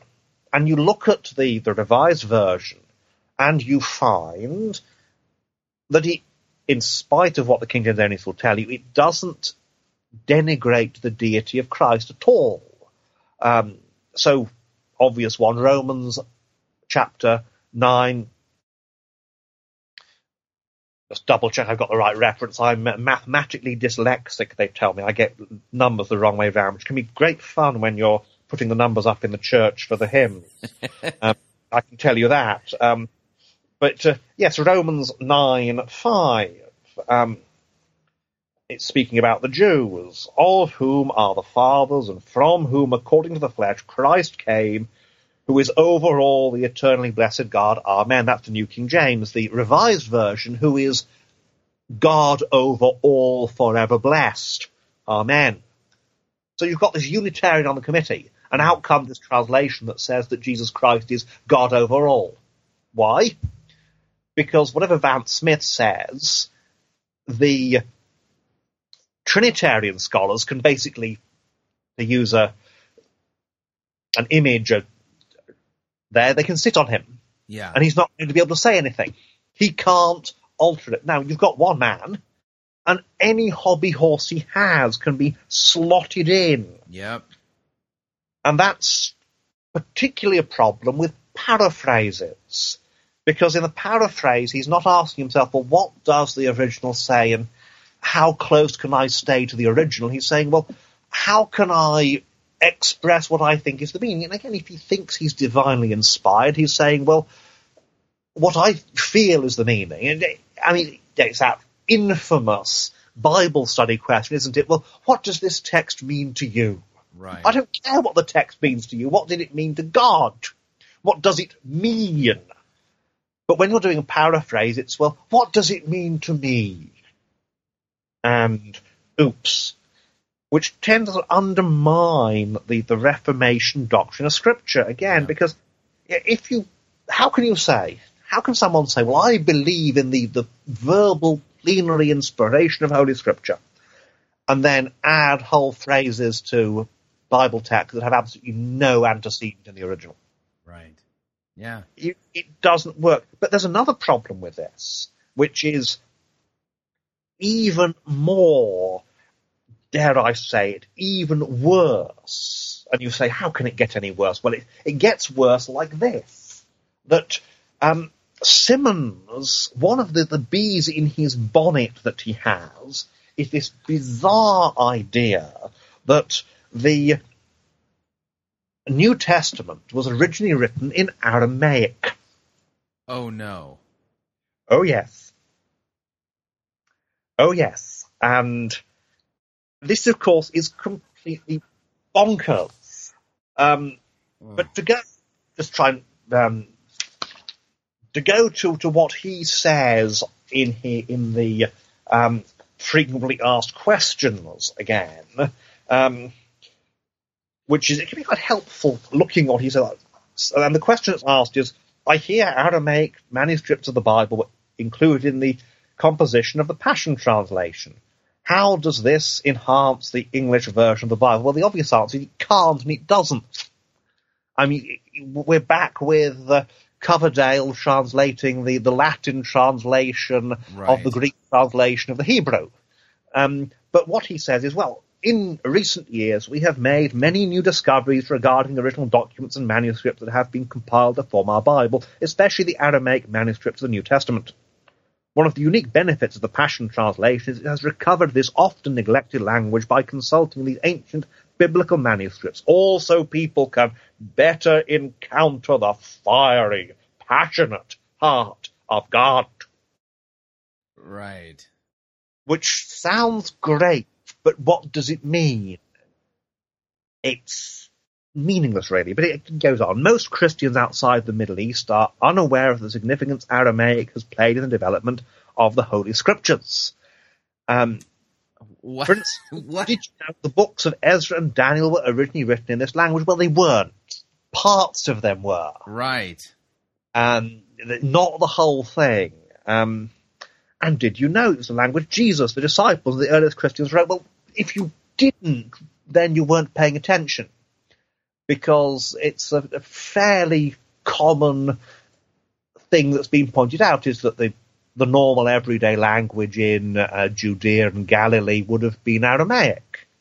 As I've said, I studied at seminary, and in my class there was a young man. He had great fun with befuddling some of the tutors. He'd ask them, they'd look at him and they'd say, because we have all these international students, well, what country do you come from? And he'd ask, guess. And of course he had a Middle Eastern appearance, but he had this fantastic Swedish accent because he was Syrian, brought up in Sweden. So we had this fantastic, and they would go in their heads, well, he looks sort of Middle Eastern, but where are they Middle Eastern with that accent? Well, the answer is in Sweden when they're the children of immigrants. But, so obviously because I studied in the same class as a young man who Aramaic was one of the languages he knew. He had an Aramaic background, of course, very much aware of this. But Aramaic was the common language of the common people in Jesus' day and in the area where he was. And he goes on to say, well, which means he probably taught most using this language throughout Galilee and Judea. In fact, many of Jesus' most famous teachings and sayings, like the Lord's Prayer and his Son of Man reference, can be traced to the Aramaic language. He's trying to pull a fast one here, of course. Right. To bring the full texture of God's word to the surface and recapture the original essence of the teachings of Jesus and his disciples, Brian has compared the Hebrew, Greek, and Aramaic translations throughout this monumental project. You may consider the Passion Translation as a blending of these. You note Hebrew, Greek, and Aramaic translations. He's putting them on a level. But actually he's not. Because he is, pulling a fast one. What he's actually trying to do is to make the Aramaic really primary. Right. So the question is asked, well, why would Aramaic text used as a supplemental source material throughout the Passion Translation, rather than only for Daniel, Ezra, and a few other places in the Hebrew Bible? Good question. And the reality is there is no reason to do it. The ancient Aramaic translations are ancient, but they are still translations. Yep. And sometimes if you've got a hapax legomena, that's a word that appears only once in the Bible, it can be helpful to say, well, how did people approaching this text in the past translate this word. Mm-hmm. Because not always obvious you've got a word that only appears once what it means. And that's where the ancient translations come into their own. That's where they can be quite helpful. Because it shows, well, this is how they understood this word here and then. But that's not what he says. He says, well, over the past several decades, there have been many new discoveries respecting the original documents and manuscripts compiled to form our Bible, especially the Aramaic manuscripts of the New Testament. Aramaic and Hebrew are related linguistically, and both are considered to be emotional and poetic. Greek speaks the mind, while Aramaic and Hebrew speak powerfully to the heart. Oh, boy. It is widely known that Aramaic was the language Jesus, the apostle, and the earliest Christians spoke. Well, yes, because they lived in Aramaic-speaking countries. But to go on, it was the dominant language in most settings Jesus taught, probably the first language of most Galileans outside urban areas, and the common tongue of most Judeans. It was the lingua franca of the Middle East until around the 3rd century. Recent biblical scholarship has begun tracing many of Jesus' teachings back to an original Aramaic source. And this, again, is weasel words. He's trying to create a pretext. Right. Some can argue that the original Greek manuscripts were translations of even more original Aramaic sources. Well, you've got that one reference in one of the fathers to Matthew writing in the Hebrew tongue originally. But I think that's it. Yep. And you just have to look at the Greek of Matthew. The Greek of Matthew isn't a translation. It's an original Greek text. Yep. He may have made notes in Aramaic. He probably did. But when he wrote up his gospel, he did it in Greek. And yes, there are occasions where it's possible that behind the Greek there's an Aramaic wordplay, perhaps. But saying, well, in the Aramaic this would have been is a very, very common dodge to introduce something that's not actually there in the original Greek text. Right. So we don't have any manuscripts that say what I want to say, but we're going to look at an Aramaic translation of the Greek text and say the Aramaic has the greater weight than the Greek text, so that I can now claim some dynamic love language thingy with Aramaic, so I can put my pet doctrine into the text. And this is what goes on. He describes the method here that in order to fully utilize this Aramaic layer beneath the Bible and the recent developments in biblical textual and source criticism, Dr. Simmons compared both Greek and Aramaic translation throughout this monumental project. You may consider the Passion Translation as a synthesis of the two. When he, that is Simmons, has resorted to using the alternative Aramaic text, which may vary minimally from the Greek, I'll shortly give examples of where it departs massively from the Greek, but you will notice an explanatory footnote to let you know. We believe that using the original Aramaic source in addition to the original Greek ones, again, you see this parallel put in there. There is no original Aramaic source. Exactly, because this adds an important lens through which to read God's word and understand his revelation of truth and love. We trust you will find the nuance added by the Aramaic to bring a greater clarity to the inspired text. Well, clarity is something that this translation allegedly lacks. Right. The question is asked, vital question, why is there sometimes a preference for the Aramaic over the original Greek? Well, while it is generally agreed that Greek was a language in which the New Testament was written, for several decades there has been a debate surrounding the primacy of Greek versus Aramaic as original text for the New Testament. There is a growing interest in an apparent Aramaic layer undergirding most of the New Testament, particularly in the Gospels. Some believe Aramaic Christian texts may have been circulated in the years leading up to the transmission of the Gospels. He gives a couple of quotations. Craig Keenan notes, the bilingual milieu of the Syrian and Palestinian churches undoubtedly facilitated the ready translation on a popular level of Jesus' sayings from Aramaic to Greek. That's quoting Craig Keenan, the historical Jesus of the Gospels. Now, Keenan is not saying that there were Aramaic originals that were then translated. He's talking about the pre-gospel writing transmission of the sayings of Jesus and how then these were written up.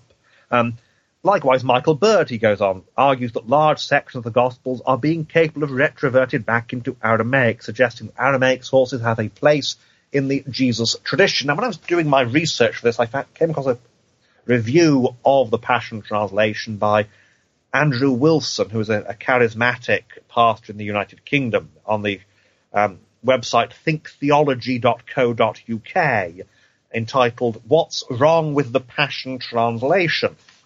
And he had actually contacted Michael Bird. He followed up with Michael Bird, and Michael Bird's response was short and to the point, he says. I won't quote it, but it was effectively Australian for, I don't think this person is correct. The Australians have they're fairly relaxed about using colourful language that we in the staid, original United Kingdom and in England we wouldn't use. Mm-hmm. But I did mention this to a pastor friend of mine who used to be, until very recently, a missionary in West Africa. And he replied with words to the effect of, is this man mentally ill? Wow. Certainly, Simmons is, at least in a colloquial sense, a bit bonkers. Yeah. Given these advances in textual criticism, Simmons goes on, in regards to the Aramaic of the Bible, Dr. Simmons believes it's time to bring this forgotten, neglected language into the translation equation because of how influential the language was during the 1st and 2nd centuries on the biblical world and the Bible itself. A growing chorus of scholars. When someone says scholars say but doesn't actually quote any, this probably means a few fringe nutcases. Mm-hmm. But a growing chorus of scholars is recognizing certain idioms and phrases are better understood by referring to the Aramaic behind them. Again, cultural background can help, but Dr. Simmons has applied the lens of this language to better capture the original cultural and historical context of God's Word. It is also meant to act as a prism through which to further illuminate the meaning of God's original message, acting as an alternative perspective to the typical Greek-centric one. Never mind, of course, that it was in Greek that God originally wrote the text. Right. I think it is this idea that using Aramaic means it's more passionate and fiery, etc. I said, well, it means it's more paraphrased and more bizarre at times, but this idea that reclaiming lost Aramaic texts, I'm quoting here again, brings the full texture of God's Word to the surface, helping you recapture the original essence of the teaching of Jesus and his disciples. In other words, they're claiming that true Christianity in its pristine form was this fringe, charismatic NAR theology. Oh, yes, and Andrew Wilson, who is a charismatic, again, I emphasize, he's a charismatic. He's not a cessationist, but Andrew Wilson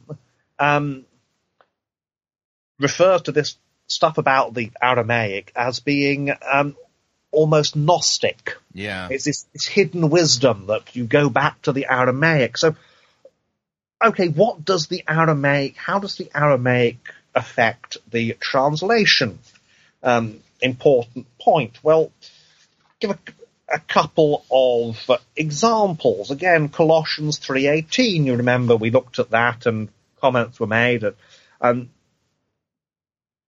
Why is it that it reads, let every wife be supportive and tenderly devoted to her husband, rather than submit to her husband or be submissive to her husband? Well, there's a footnote, and the footnote says that this is directly based on the Aramaic. So, yes, let every wife be supportive and tenderly devoted to her husband. Footnote. The Greek word, hupotasso, can be translated submitted, attached, or supportive. The Aramaic word is best translated as tenderly devoted. Both concepts are included in this translation. Well, the Aramaic is an interpretation. Yep. Colossians 3:5 is an example where the Aramaic is really useful for the NAR. A good translation would be, put to death, therefore, your members which are upon the earth. Sexual immorality, uncleanness, false affection, evil desires and covetousness, which is idolatry. The Passion Translation says, so you must consider your life in this natural realm as already dead and buried. Live as one who has died to every form of sexual immorality and impurity. Live as one who has died to diseases and desires for the forbidden things, including the desire of wealth, which is the essence of idol worship. Died to diseases. Wow. Slotted in direct from the Aramaic. There's nothing approximating in the Greek. But how useful it is if you have this theology that says, well, Christians shouldn't suffer from illnesses. Yep. Colossians 3:25 is one of the glaring issues. And I'm giving a lot of the examples in Colossians 3, as I say, because I want to emphasize that you can literally demonstrate every problem with this from one chapter. Wow. And it isn't that I went hunting for chapters, it's that I chose Colossians 3 at random. You just put your finger down and said, let's look at this one, and the whole thing. Wow. Oh, yeah. Oh, yes. So, Colossians 3:25. But he who doth wrong shall receive for the wrong that he has done. And there is no respect of persons, no partiality. So the idea there is that he who has done wrong shall receive recompense for the wrong he has done. The Passion Translation reads, a disciple will be repaid for what he has learned and followed, for God pays no attention to the titles or prestige of men. Oh, what? It's entirely different, isn't it? It doesn't even have the same meaning. It's not even close. Well, but that's because it's translated literally from the Aramaic. Oh, my. Yep. Okay. There's the problem. Yep. But the Aramaic allows him to change things, chop and change things, move things around, render things in such a way as to really alter what's being said in the original. And it's Gnostic in a sense. Yeah. And you can go through over and over again this idea. Almost any chapter, I just open at random to Galatians chapter 3. Galatians chapter 3, verse 3. Your new life in the Anointed One began with the Holy Spirit giving you a new birth. Why then do you so foolishly turn from living in the Spirit to becoming slaves again to your flesh? Do you really think you can bring yourself to maturity in the Anointed One without the Holy Spirit? So that's Galatians 3:3. And this is how he renders it. It's not even close. No, it's not. It's like not even close. Give it a decent translation. Are you so foolish? Having begun in the Spirit, are you now being made perfect by the flesh? That's all that the Greek says. Right. But why the expansion? Aramaic. Some of it's Aramaic. I suspect some of it also is Simmons. Yeah. But it helps to give this idea, this deeper meaning, these deeper teachings in the Aramaic. And it's somewhat cultic in its character. Yeah. Yeah. And it makes you wonder, well, why? Well, the answer is, I think, very simple. It's that he is slotting these things in. And he's doing it because that's the theology of the NAR. That's the teaching of the NAR, and the Aramaic helps, and the this idea that he's inspired himself, well, that helps. Yeah. And because he's it's a one-man band, one-man show, there's an awful lot that you think, why is it there? Now, one of the Bible translations that I regarded, really before reading this, as having the absolute worst phrase of any Bible translation ever, is the New English Bible. The NEB is odd. Okay. It's bizarre, because the NEB, it's a mash-up between the more literal and the less literal, and some bits are more literal, some bits are less literal. It's the fellow behind it, C.H. Dodd. Now, C.H. Dodd had his own odd views. There was a limerick about Dodd. There was a professor named Dodd with views exceedingly odd. He spelled, if you please, his name with 3 Ds, when one is sufficient for God.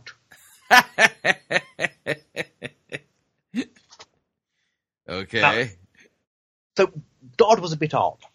That's the reputation he had. And the NEB gives us in Acts 17:18 this phrase, propagandists for foreign deities. Okay. Propagandists for foreign deities, those who preach foreign gods, but propagandists for foreign deities isn't exactly everyday English.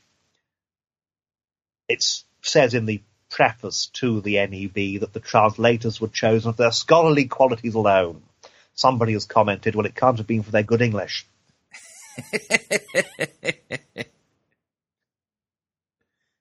But because Simmons is this one man, this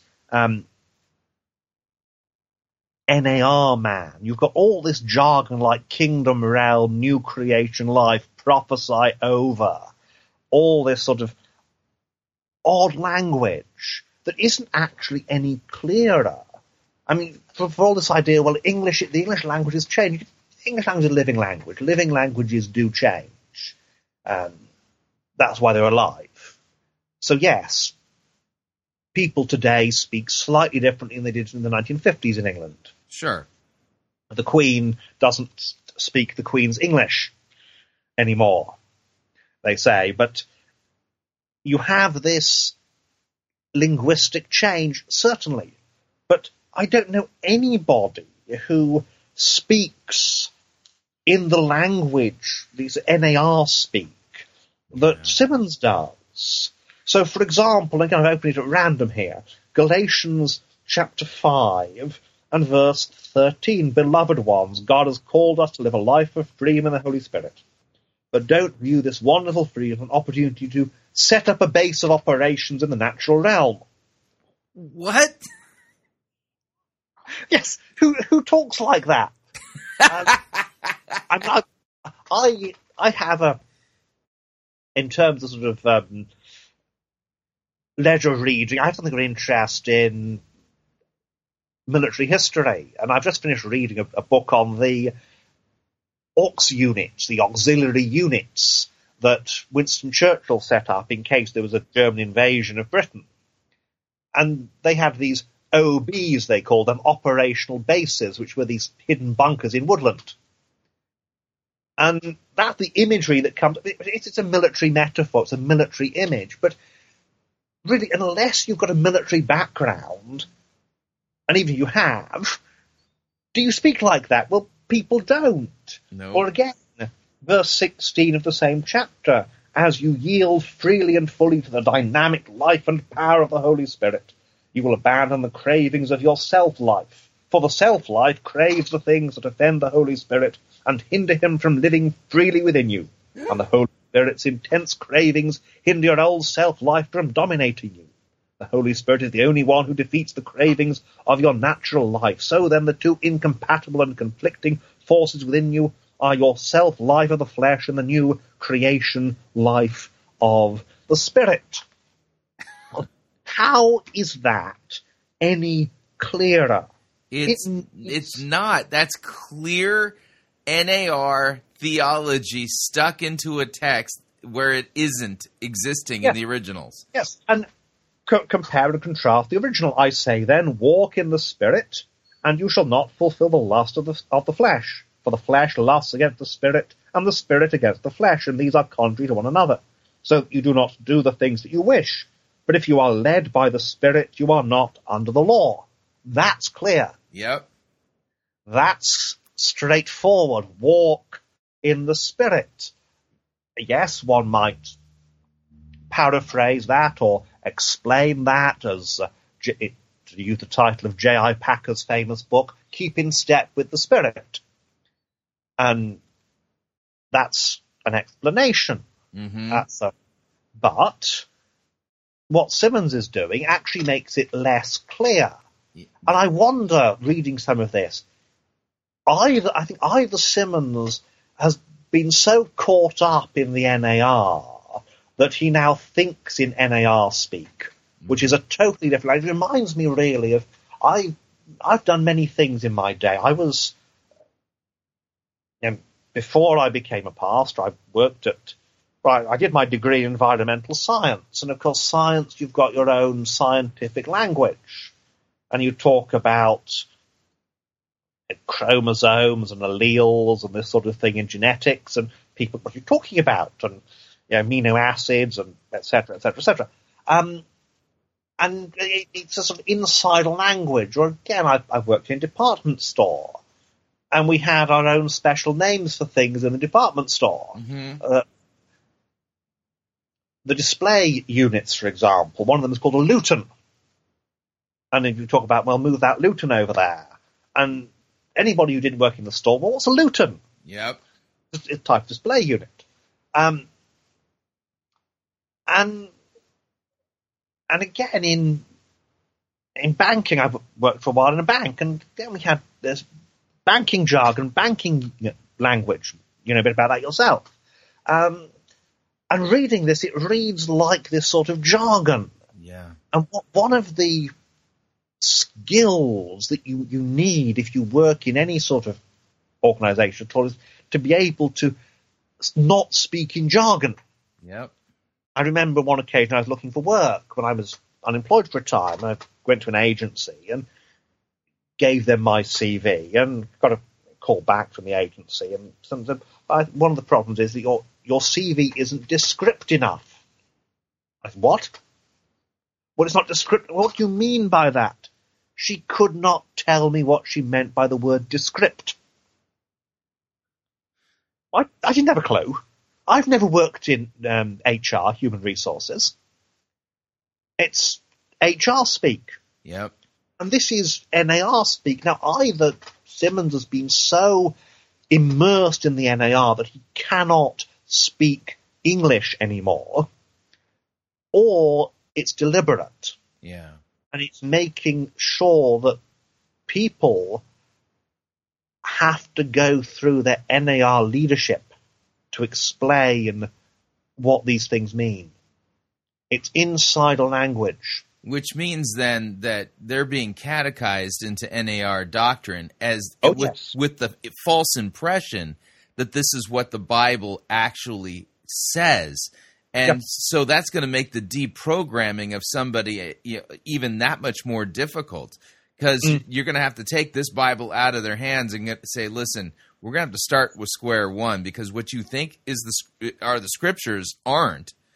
And what you were taught and believing that this is actually what the Bible says, it doesn't.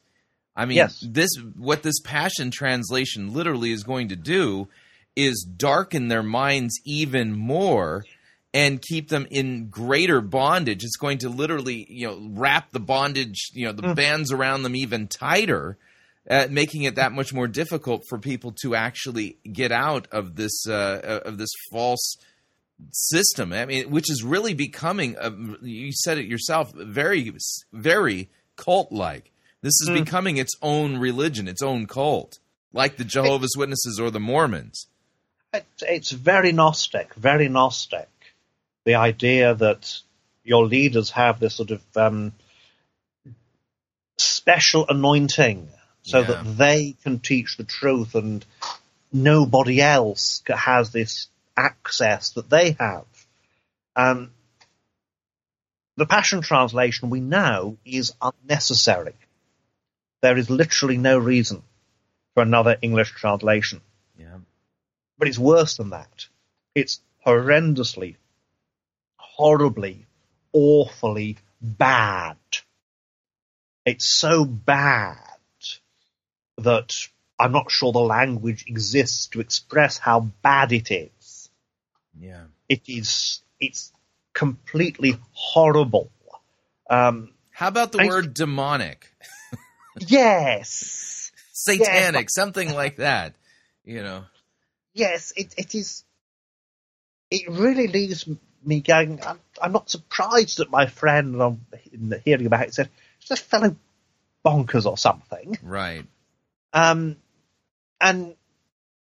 because, so my friend was a missionary in West Africa, preaching the gospel to Muslims for many, many years, and sharing the word in different language with people. And this sort of idea of direct divine inspiration, what does it do? It destroys the Reformation rediscovery of the Word of God. Yeah. Because suddenly, well, if you want the deeper meaning, you've got to go to the NAR magisterium. Yeah. If you want the deeper meaning, well, only our inspired translation. It reminds me of Joseph Smith. Yep. And his inspired version, except because Joseph Smith, being Joseph Smith, he never quite finished it, because what Smith was doing was this idea that these bits that were chopped out that he was putting back in. But it's the same sort of idea behind it, that if you want to have the fullness of the Bible, you've got to go to the prophet. You've got to go to these apostles. Yeah. When the reality is that what you've got is this appalling overexpansion. You've got this jargon. You've got this bizarre idea. Put it this way, and another reason for looking at Letters from Heaven by the Apostle Paul of the volume, looking at the Pauline writings. Paul wrote to Galatia. He wrote to Ephesus. He wrote to Philippi. He wrote to Colossae. What language did they speak in Philippi? Greek and Latin. Well, where's Philippi today? What country? Well, isn't it in Macedonia? Yeah, it's in Greece. That's right, yeah. Yeah, it's in Greece. It's ancient Macedonia, but not modern Macedonia. But it's in Greece. Language that most of the people there would understand? Greek. Yep. The same, the people in Ephesus, what would we call those people today? We call them Greeks. We wouldn't know of the Ephesus in modern-day Turkey, but the Turks moved all the Greeks out of Turkey shortly after the fall of the Ottoman Empire to do with the fall of the Ottoman Empire business. But the original inhabitants, the Turks, don't come from Turkey. They invaded Turkey. The original inhabitants, we would call them Greeks today. So you're writing to people who are Greeks. And what language do you write to them in? Greek. And yet Simmons wants to imply that Paul wrote to Greeks in Aramaic. Well, that's the love language, man. He wanted them to turn their brains off, man. Didn't you understand that? Don't you get that? That seems to be the idea. It's just bizarre. Yeah. And here's an amusing thing. Ironic, really, from the website. Answering the question, why are deity pronouns not capitalized in the Passion Translation? Now, I don't do that. The King James didn't do it. Really, that comes in the later 19th century. And you look at earlier writings, people didn't capitalize deity pronouns. You find there are problems created in some Bible versions that do it. Yeah. Because, of course, you're engaging in interpretation. The obvious one I think of is 2 Thessalonians, he who restrains. Well, is he who restrains capitalized or not? Depends what your theology is. The New King James falsely, in my view, capitalizes it, and therefore you get this idea that the Holy Spirit is withdrawn from the earth. So, yeah, don't do it, it's a bad idea. But David Sluker, the editorial director, who worked with Simmons on this, he says, when we began to work with Dr. Brian Simmons on the Passion Translation, I did not realize how important capitalizing deity pronouns is to many, many Christians, especially in the West, even though that is my personal preference. Reading the capitalization of him, he, his, you, your, my, and mine when they refer to God was part of my upbringing, as both the NKJV and the NASB were my primary go-to Bibles. For many, not capitalizing these words shows dishonor for the Almighty and is another sign Christians are allowing godless society to affect our respect for God. Yet after much prayer, thought, and conversation, we made the decision not to capitalize deity pronouns. Because this is such an important issue for some of our readers, below are some of the reasons why we've made this decision. And it's quite ironic going through these. First of all, original Hebrew, Aramaic, and Greek manuscripts do not do this. To capitalize these pronouns is adding something to the original text that does not otherwise exist. What?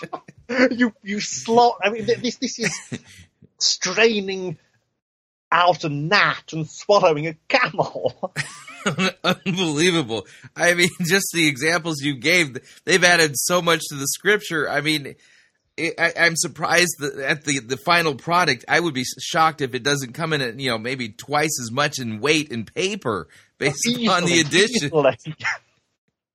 And you think, it's just adding something written or something. But what are you doing with the vast majority of the text, you foolish people? Right. And he goes on, practice did not begin until the time of King James, which is false, incidentally. I was brought up on the Book of Common Prayer, 1662 Book of Common Prayer, and the Authorized Version. The Authorized Version doesn't capitalize pronouns referring to deity. Mm-hmm. It didn't carry over into the King James translation. It really comes in the later 19th century. You look at the Puritans in England, or the 18th century divines, or the more conservative 19th century divines, 19th century English theologians, they don't capitalize these words. It's really a sort of a Victorian piety, I think is the right way to put it. And again, he goes on to say, in some cases, capitalization of deity pronouns can actually cause a misreading of the text and limit the meaning of the Holy Spirit may want to convey to the reader. You are kidding me. Heal thyself.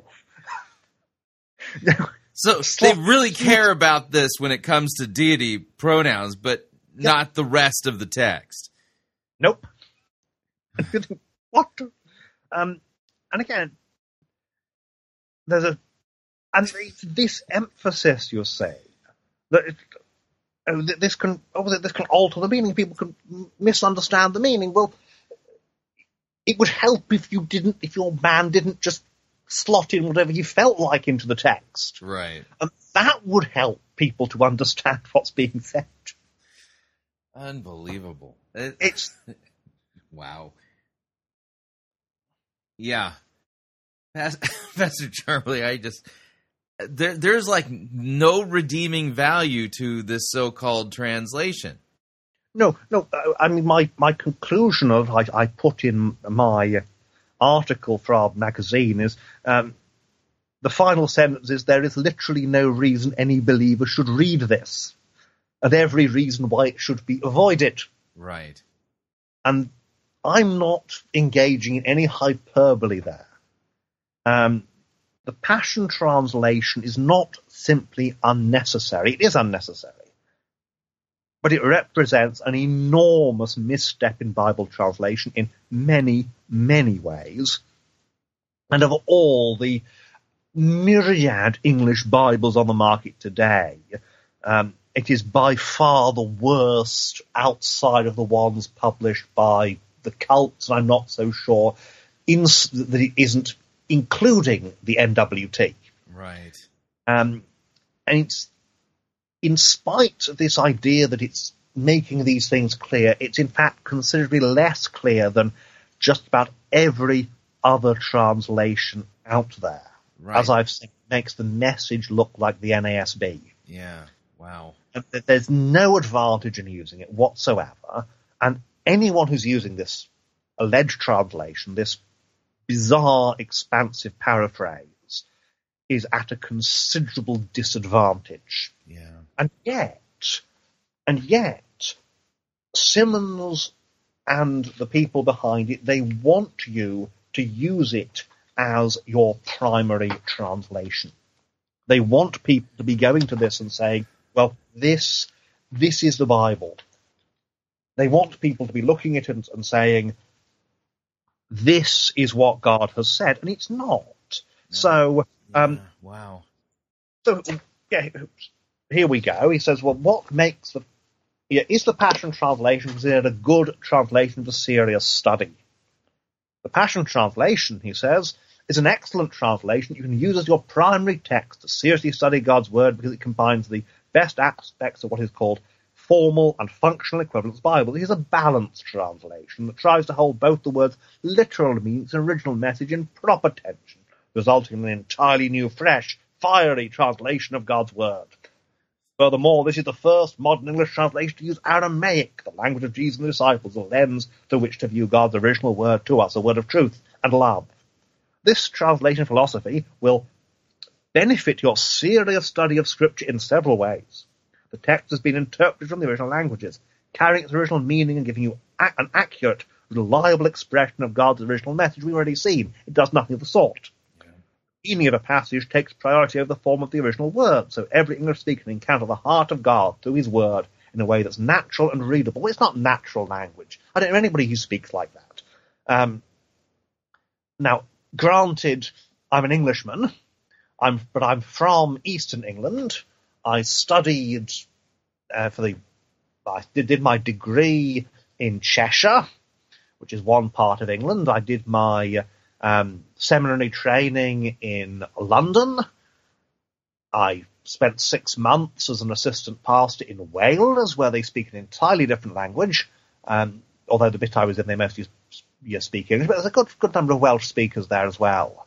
And I'm ministered today in Staffordshire, where they have a really interesting dialect and their own language almost. Mm-hmm. So I've been to various parts of England and I know various dialect words and this sort of thing, but I know nobody who speaks like this. It's a weird jargon.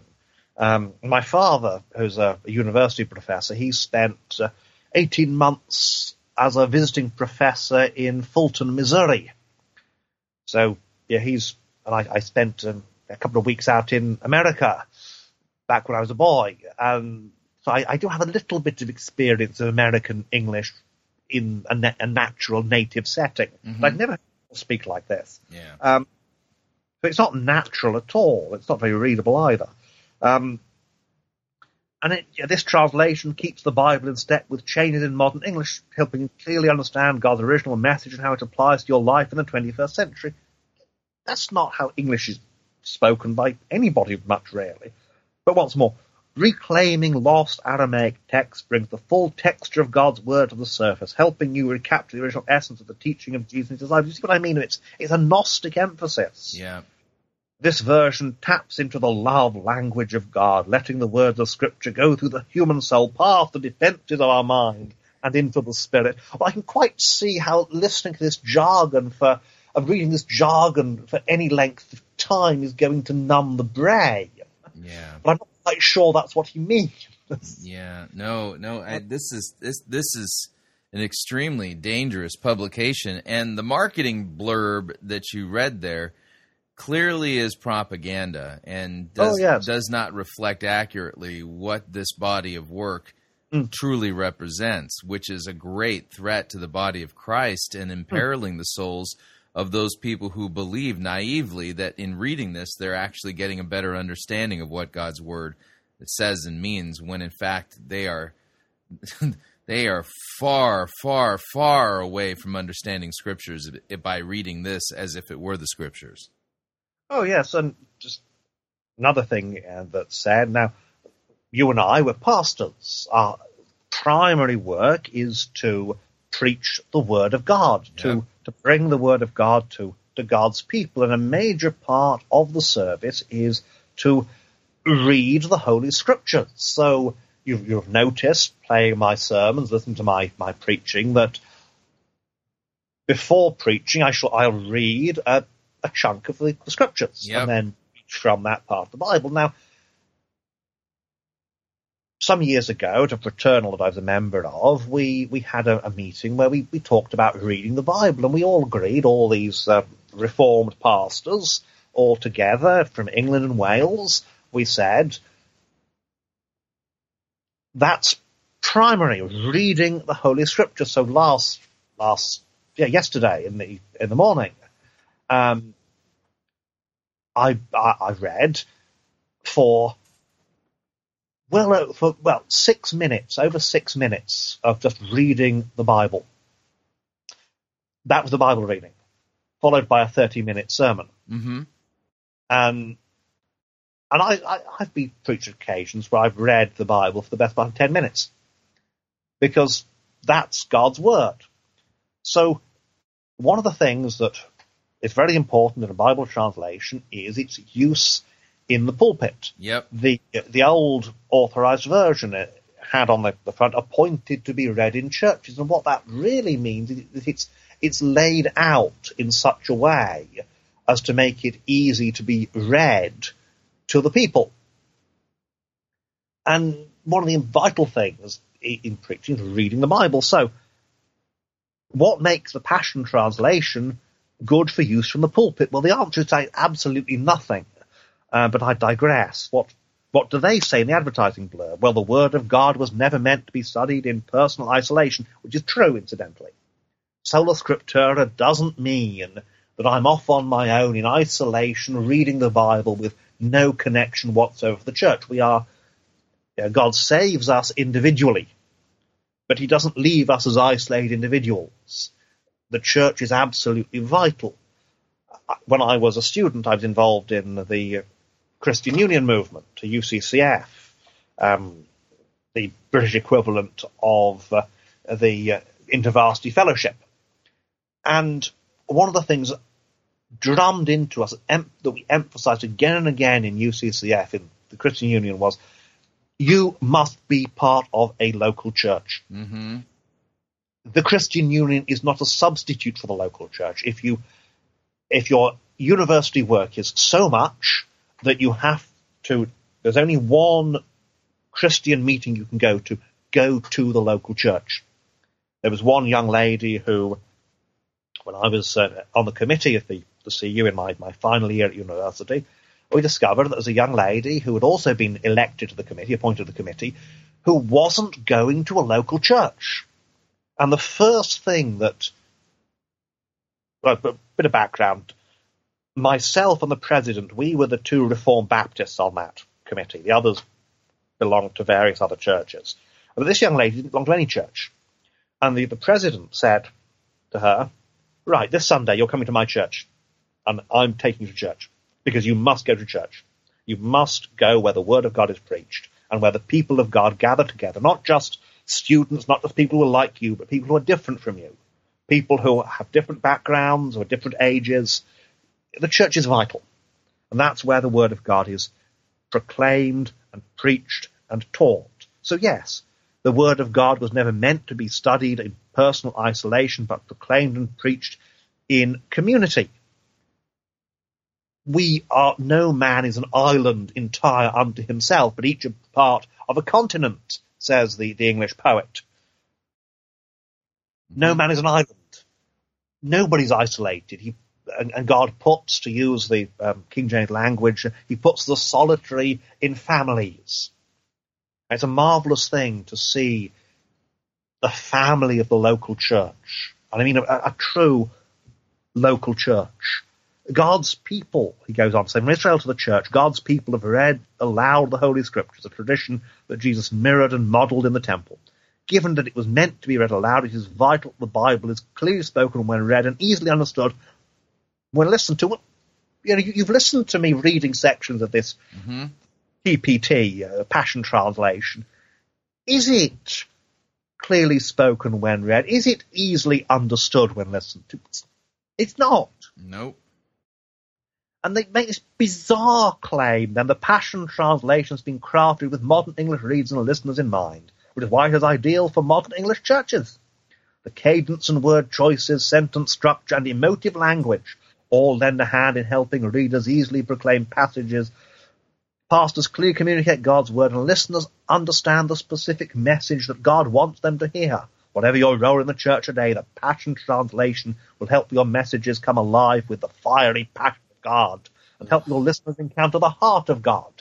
Well, I edit a magazine, and I started writing for the magazine some years ago, writing book reviews. And there were some occasions when a book would land on the desk. I'd have the book out there and say, well, what do I want this book to be like?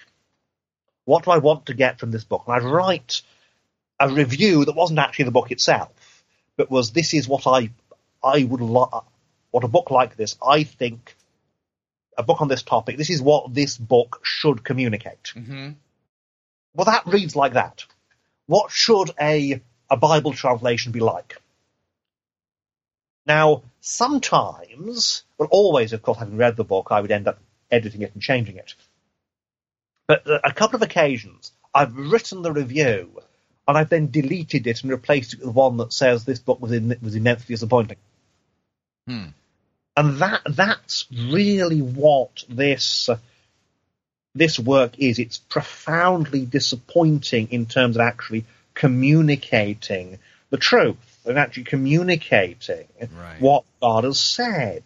So, I think this idea of emotive language, again, is often it's sort of slotted in without any real sort of reference to the original. And so you'll have, we're passionate about this, or passionate about this, that, and the other.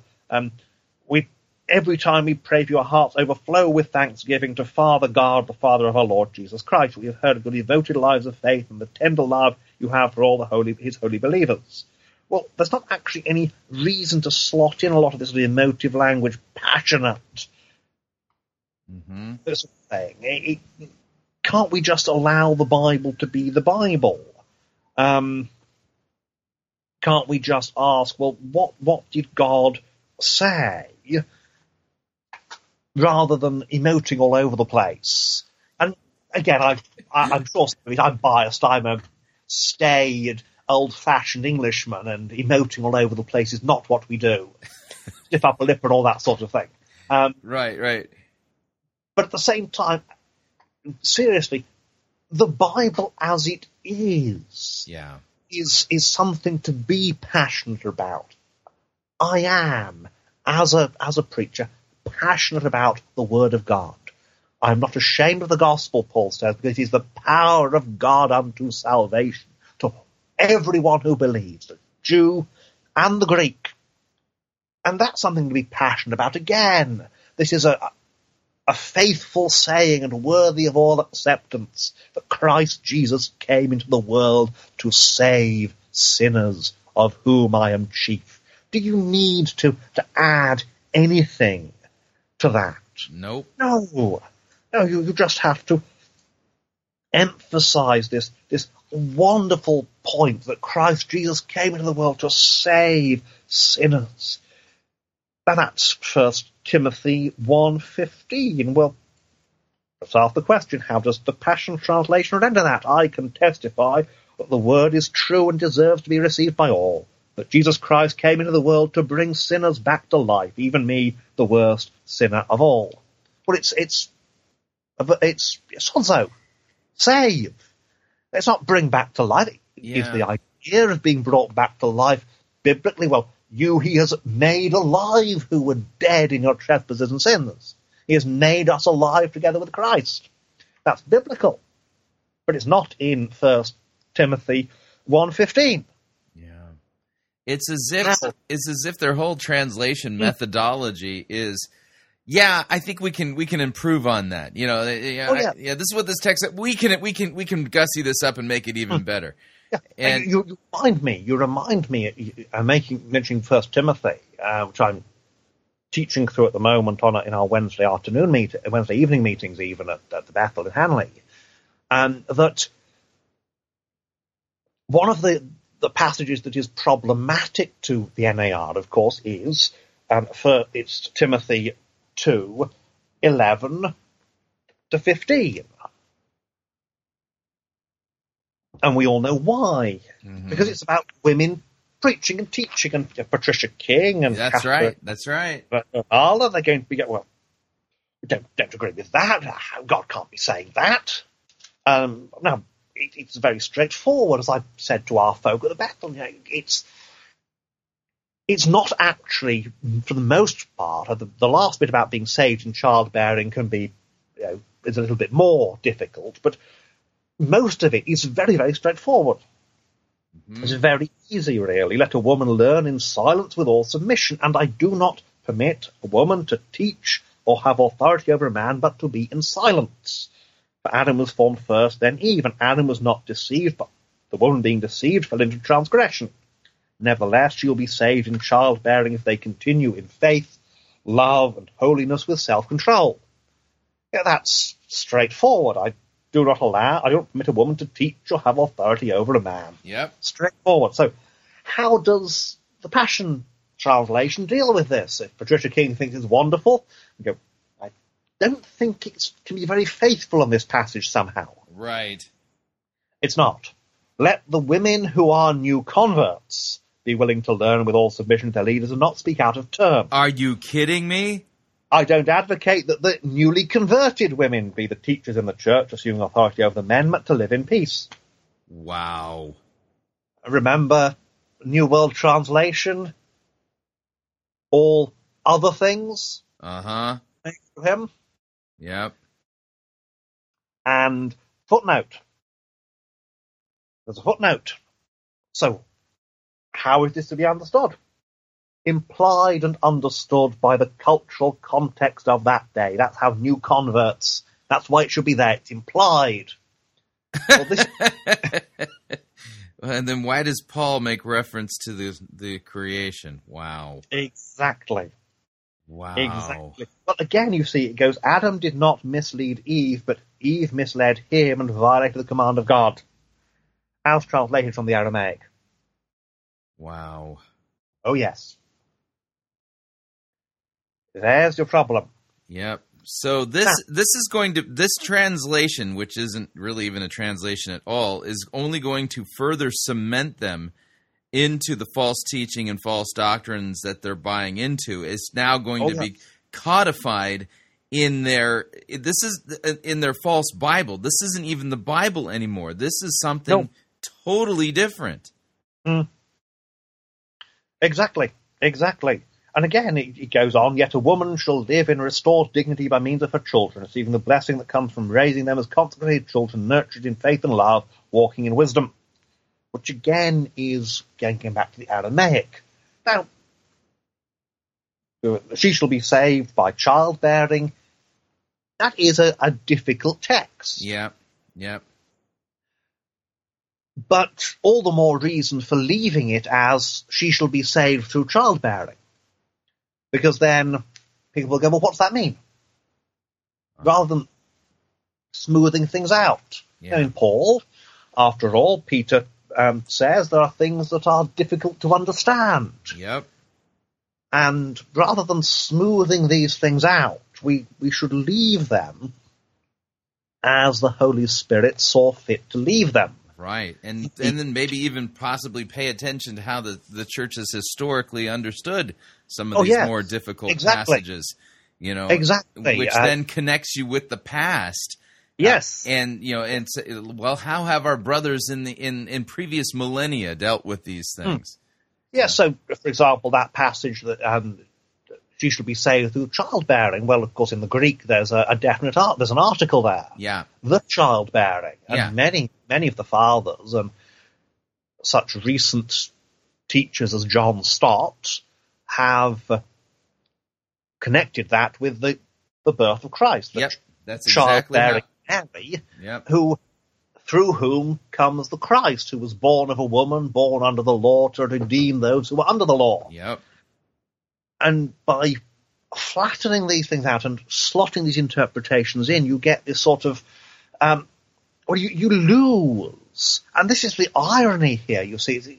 So much is done in the name of a deeper meaning, but you lose the deeper meaning.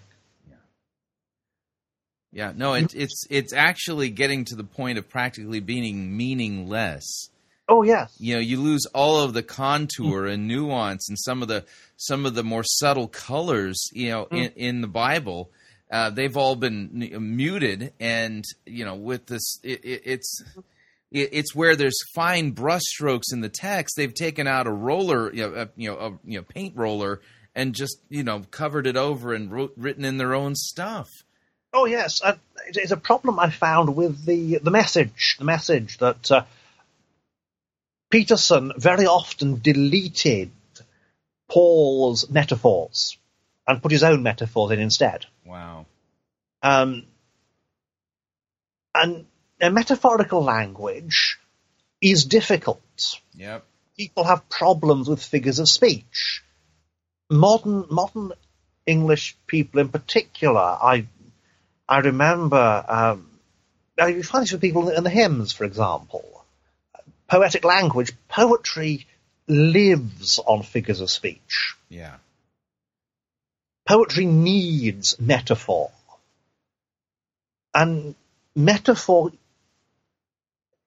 makes something interesting and exciting. It livens things up. Again, it's the actual, if you will, heart language in the Bible. Because metaphor slaps some colour on something. So you have this wonderful imagery in Galatians 5:7. You ran well. Who hindered you that you should not obey the truth? And you've got this picture of the runner on the track, and he's running and running with all his might. And then somebody sticks a foot out in front of him and whack, down he goes. Yep. Wonderful, colourful, striking metaphor. Passion Translation. Before you were led astray, you were so faithful to Messiah. Why have you now turned away from what is right and true? Who has deceived you? Where's the runner metaphor gone? Yeah, why did he get rid of it? Yeah, because the runner metaphor opens the whole... Well, the answer very often is that modern people have trouble... A lot of modern people have problem with metaphors. The other thing about metaphors is a lot of Paul's metaphors are really elegant and restrained. Yeah. You'll have straightforward, literal language with no figures of speech, and then you have a little metaphor slotted in to liven things up a bit, which is beautiful, wonderful. Yeah. And Galatians 6:9, you have this language, let us not be weary in well-doing, in doing well. For in due season we shall reap if we do not lose heart. And you have this little metaphor of the reap of the harvest. Yeah. Little metaphor that comes in there. Well, Simmons makes it clumsy and clunky. And don't allow yourselves to be weary or disheartened in planting good seeds, for the season of reaping the wonderful harvest you've planted is coming. What? You can see what he's trying to do here. He's trying to expand the metaphor so that both sides involve the metaphor, both the sowing and the reaping, the doing good and the reaping. But the metaphor, the little metaphor that Paul has, the restrained little metaphor, enlivens the text. But what Simmons says actually confuses it. Sowing the good, planting good seeds is not as clear as doing good. Right. And therefore, where Paul's metaphor enlarges the whole thing, of course, agricultural metaphors are incredibly common in Scripture, and they're metaphors that really, even in the cities in the West, even in industrial West, we understand reaping as a metaphor. Yes. I mean, I'm in the post-industrial, really, Midlands. The metaphor we understand best in Stoke-on-Trent is the potter and the clay, because that's what the local industry was, and still is where it survives. Mm-hmm. I've got a whole load of people in the congregation. You talk about the potter, and they used to be potters. Okay. Or they were married to potters, and they were somewhere in the pottery industry. So that's a metaphor that they'll understand. But again, I think everybody understands the metaphor of reaping, the harvest, because we all rely on the harvest to survive. We all eat at some point or other vegetable foods. And where did the bread on your table come from? Right. So you can see it's a metaphor that works and that people today understand, don't get an explanation. But why expand it like that to talk about the sowing? Well, of course, what's sowing in modern NAR speak? Yeah. Well, money. You got to sow money. Oh, yeah. Yeah. Sowing the good seed. Keep putting the money into the ministry, even though you're not seeing any return. Don't worry, So, it'll eventually come. You just got to keep sowing on the gross, and don't ever say any negative words. Oh, no, of course not. Of course. And there's the problem. It allows that then to be saying, well, look, keep on sowing the good seed. Yeah. But the reality, if you just take the way Paul wrote it, it's very obvious that what's being spoken of here is this doing good. Yeah. Doing good. And it is so easy sometimes. It's a problem that I see in the church. I'm in a small church, really. We had less than 20 people Sunday morning in the congregation. And it can be disheartening, discouraging. You're preaching the word, you're doing the work. And you see people who come in and they're in need, and you've got folk in the congregation who put themselves out to help these people, and they get absolutely nothing in return but abuse. Mm-hmm. You take a young man and you help him. He's a heroin addict, and this is a real example. Take a young man, heroin addict.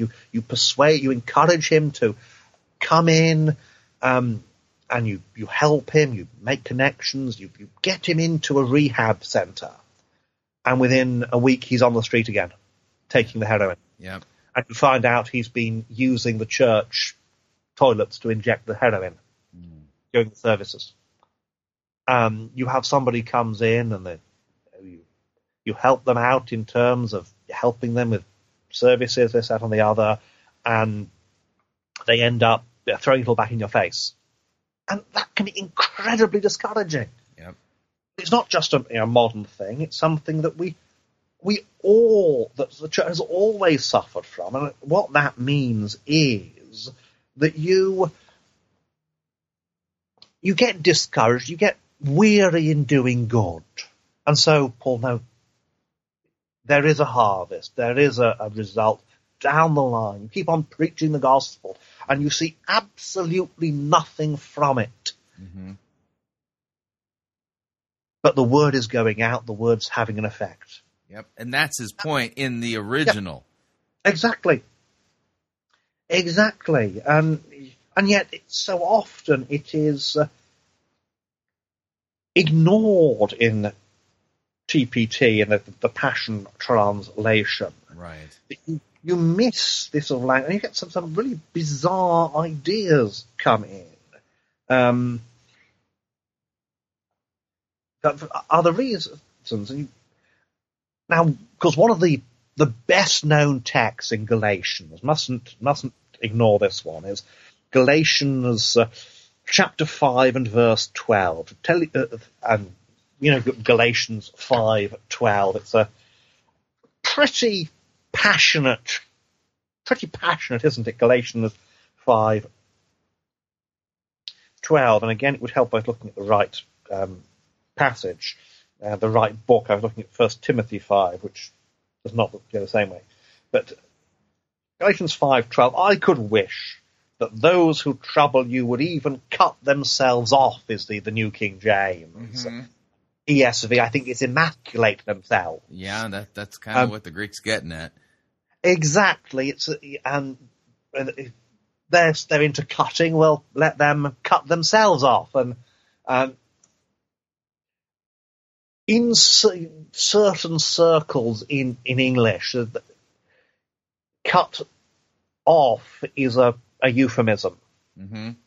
That they would cut themselves off. Well, the King James, I think, is using cut off as a euphemism to emasculate themselves, and the readers in the 17th century would have got that. Yeah. Well, the Passion Translation goes, to tell you the truth, I'm disgusted with all your agitators who are obsessed with cutting.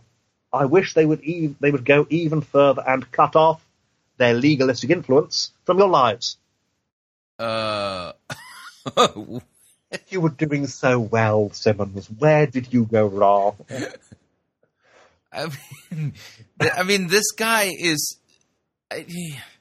he's unskilled as a translator. This is, I mean, this is like picking the person who failed Greek and having him be your your singular translator for your new Bible. Yes. This is unbelievable. When they did the New World Translation, according to Raymond Franz, the chap, of course, he was on the governing body of the JWs and left and wrote a book on the subject, Christ the Conscience. According to Franz, his uncle was the only person on the NWT translation committee with any Greek experience whatsoever. Oh, wow. And he'd had a couple of years. But Franz is much closer for most of the time than Simmons is. Yeah. Yes, they've got different bad theologies they're slotting in. Simmons isn't an Arian. He's not a Unitarian of any kind. Right. His errors are in different places, but they're still errors. And certainly he moves well in the direction of heresy.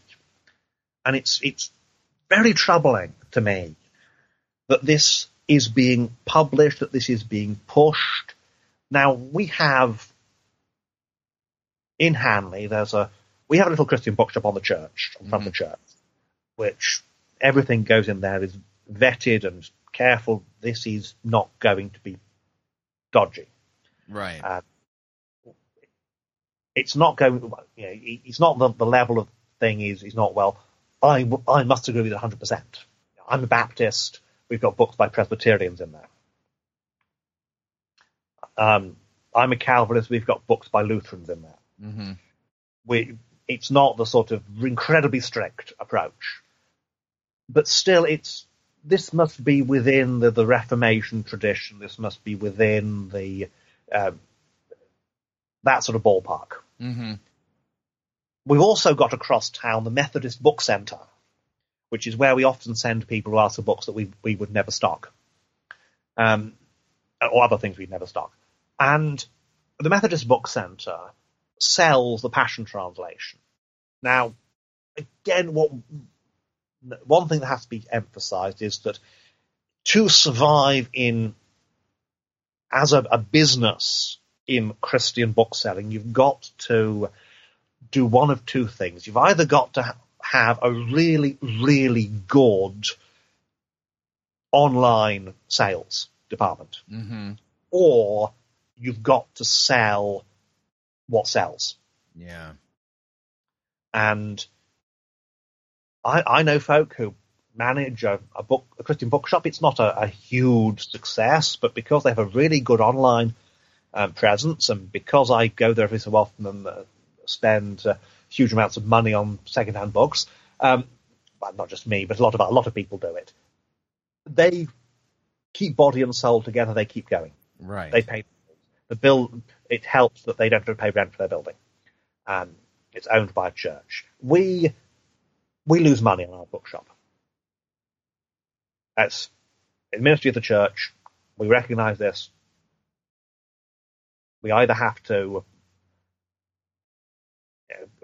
We're building up slowly, but we lose money. Right. Methodist Book Centre, again, their building is owned by the Methodist Church. They didn't have to pay rent. But at the same time, they've got to at least break even, pay the staff, this sort of thing. And so they sell all kinds of stuff. Benny Hinn, you name it, they've got it. And because you've got these Christian bookshops that have to work on that basis of, well, people ask for it, we must stock it. A lot of them are selling the Passion Translation. And they're attractive little volumes. You can slip one in your bag, in your backpack. You can read it on the train or something. And if you've got no sort of discernment at all, if you haven't been brought up in a background, or not even just brought up, if you haven't been taught. I mean, I come from a broad Anglican background. Mm-hmm. It was a toss-up, really, when you went into that church on a Sunday morning, whether the minister, the rector, would be preaching the Orthodox historic Christian faith or something else. I remember vividly a Christmas sermon that was basically Martianism. Wow. And he didn't know he was. He was a man who he was passing on what one of his lecturers at a liberal theological college had told him. But other times he would just say something's true. And so I was 18 when I was converted. 18, went off to university. And the first CU meeting I went to, the teacher, the chap who the visiting preacher was preaching, and I listened to what he was saying, and I thought, that's wrong, that's false, that's nonsense. And I didn't go back for months. Incidentally, since I was converted, I haven't changed my mind on that man. Because what he was teaching was the Joel's Army teaching. Whoa. Oh, yeah. So I came out of a liberal Anglican background, broad Anglican background. The miracles, well, they were really they're parables. They're expressing a truth about God, but the story didn't necessarily happen the way that it says. The idea that old William Barclay has, that the feeding of the 5,000, well, the lad giving his food to be shared out shamed everybody else into pulling out their hidden picnics and sharing with one another. It's absurd. And that's the sort of background that I had. So, sound Bible teaching, what's that? I'd never heard, well, I probably had heard, but only by accident. Now, because I had heard was the Bible. In the King James mostly, but the Bible. I just read. And in fact, the first Bible reading I can remember it was my mother doing the reading. And she's a teacher. She teaches special needs children. Wonderful, wonderful Christian woman. And she does such good work. I mean, if I did what she did, I'd have lost my mind years ago. Mm-hmm. And not just to do with, not so much the children, but the education management people in management. But there's a wonderful work. She's so caring, but very strict. She was divorced when she had a child who was about a year old, our younger brother, and twin sons, myself and my twin brother. Both of us are now believers, and we both preach, incidentally. He preaches at a little church in Leeds in Yorkshire. Mm-hmm. Wonderful that he's out there preaching. I'm preaching, but she had this situation, but really good if she can keep discipline. And you listen to her. She has a voice you listen to, and she was reading Isaiah chapter 7. She was reading the call of Isaiah. And I remember her standing on the step, chancel step of this medieval church, this 1,000-year-old church. That's been changed a lot in the last 1,000 years. It doesn't look 1,000 years old, but this 1,000-year-old church reading the Bible. Mm-hmm. And it's this sort of thing that meant that when I came into contact the first time with the NAR, with this Joel's Army teaching, I thought, that's wrong. That's false. And by the grace of God, I went along to the CU meeting, and we had this. They had another meeting because I was a churchgoer. I wasn't converted, but I was a churchgoer, and I liked the church, and I love the old hymns. I love the old hymns, always have. Lo, he comes with clouds descending. It's just, you put one of these 18th century hymns on, and it's marvelous, wonderful. A mighty fortress is our God. Again, these old hymns that express the faith once full delivered to the saints. And that's how I got my teaching. Mm-hmm. Really, that these things, what you sing, has so much to do with what you believe. Yep. And so I went along to this meeting, and they had all these people come up and say how contemporary, how cool, how wonderful their churches were. And I'm going, I don't like contemporary. I've never been cool. I was never cool. Not at school. I was out there. They were one of the weirdos, one of the nerds, geeks, whatever. I was never cool. And wasn't even cool. I remember a school trip and reading. And of course, what are you reading books on the bus? You're reading. Never mind, it's James Bond I'm reading. Oh, you're reading, what a nerd. I'm reading James Bond here. Well, give me some credit for this. No, it's not cool to read, even if it's James Bond. Obviously, the original Ian Fleming. We're not talking about the the reboots or anything like that. So you weren't even cool by accident? I wasn't even cool by accident. I wasn't even cool by effort, which is what reading James Bond was partly. So you hear all these people, how cool the church. I think, and then this young man comes up and he's introducing Upton Baptist Church. We're a bit old-fashioned, traditionally sing hymns. Like, great, sign me up. I'm going there on Sunday. And along I go. It's a Reformed Baptist church, modern building. And the church goes back hundreds of years, but they've moved out from the city centre, like many had, to the suburbs.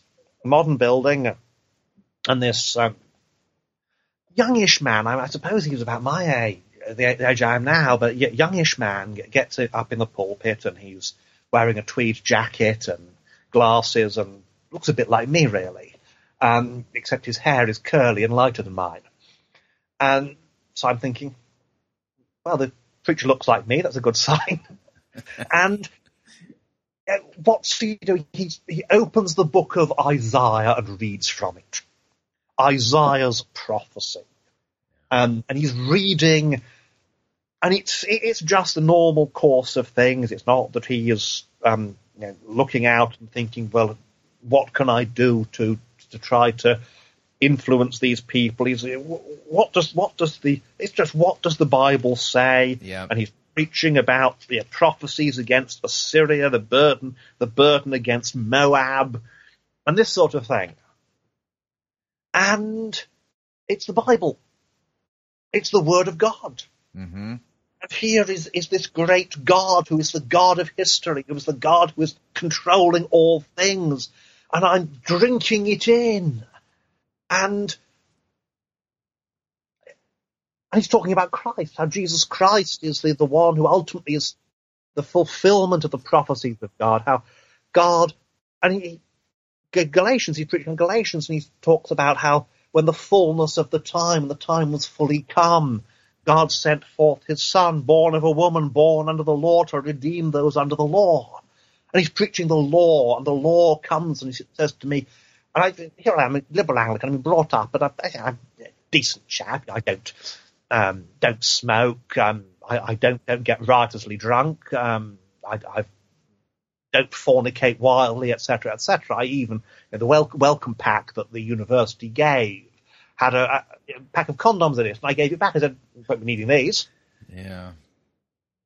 I don't do that sort of thing. Never did. Never have. Not even because I'm unusual in that sense. I'm more like Paul than elder brother type rather than a younger brother type, if you will. Mm-hmm. In terms of the background, Pharisee of the Pharisees, an Anglican of the Anglicans. And so it's this, and the law comes. The law says, well, look, as I'm listening to this man, Martin Grubb, his name, preaching the law. He was an ex-Anglican minister, by the way. He left the C of E over liberalism, really. Mm-hmm. He's preaching the law, and the Lord is coming, and the Lord is saying, you're a sinner, you're a sinner, you're a sinner. And all this righteousness, all our righteousnesses are as filthy rags, says Isaiah. And I'm feeling it. I go, yeah. I'm not righteous. I can't come to God. I can't come to God. Who can ascend the hill of the Lord? Who can stand in his holy place? He who has pure hands and a clean heart. But Lord, what am I? How can I? There's a beautiful hymn, one of my favourite hymns. There's eternal light, how pure the soul must be. And it is this marvellous, marvellous hymn. It's by a man called Thomas Binning. He had some odd ideas, Thomas Binning, but this hymn is just so glorious. Eternal light, how pure the soul must be. When placed within thy searching sight, it shrinks not, but with calm delight can live and look on thee. Yeah. The spirits that surround thy throne may bear the burning bliss, but that is surely theirs alone, since they have never known a fallen world like this. Or how shall I, whose native sphere is dark, whose mind is dim, before the ineffable appear, and on my naked spirit bear the uncreated being? There is a way for man to rise. This is the marvellous thing. There is a way for man to rise to that sublime abode, an offering and a sacrifice, a Holy Spirit's energies, an advocate with God. These prepare us for the sight of holiness above. The sons of ignorance and night can dwell in the eternal light through the eternal love. Isn't that marvellous? Yeah. Isn't that wonderful? And it reminds me of that passage I heard my mother read all those years ago that I remember so vividly. Isaiah in the temple, in the year that King Uzziah died, I saw the Lord sitting on a throne high and lifted up, and the train of his robe filled the temple. Above it stood seraphim. Each one had 6 wings. With 2 he covered his face. With 2 he covered his feet. And with 2 he flew. They're so holy. And yet they cover their faces and their feet. Yeah. And one cried to another and said, Holy, holy, holy is the Lord of hosts. The whole earth is full of his glory. And the posts of the door were shaken by the voice of him who cried out. God hasn't spoken yet. It's just his angel speaking, and it shakes the house. And the house was filled with smoke. So I said, Woe is me! For I am undone, because I am a man of unclean lips, and I dwell in the midst of a people of unclean lips, for my eyes have seen the King, the Lord of hosts. And that's not the cry of a man who's given himself over to immorality and wickedness. That's the cry of a man who is holy, as one has put it, holy almost as God is holy, and he feels how great that almost is. That almost is a great gulf fixed.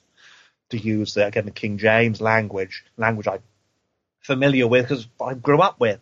A great gulf fixed between God's holiness, between holy as God is holy and almost as holy as God is holy.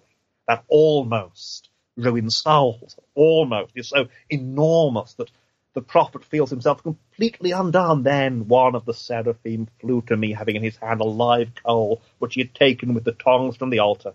And he touched my mouth with it and said, Behold, this has touched your lips, your iniquity is taken away, and your sin is purged. Coal from the altar, the place of sacrifice. Yeah. An offering and a sacrifice, a Holy Spirit's energies, an advocate with God. That's what saves. And that's what the Bible brings. Yeah.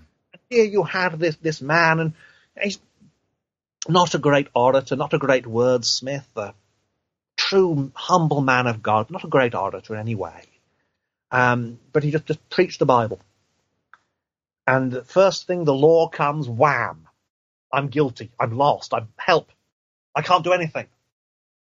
And then it was a couple of months perhaps later, and I decided to go back to the CU meeting. Friends of mine who were in the CU had said, well, come along. It was a young lady who was in the drama club with me. And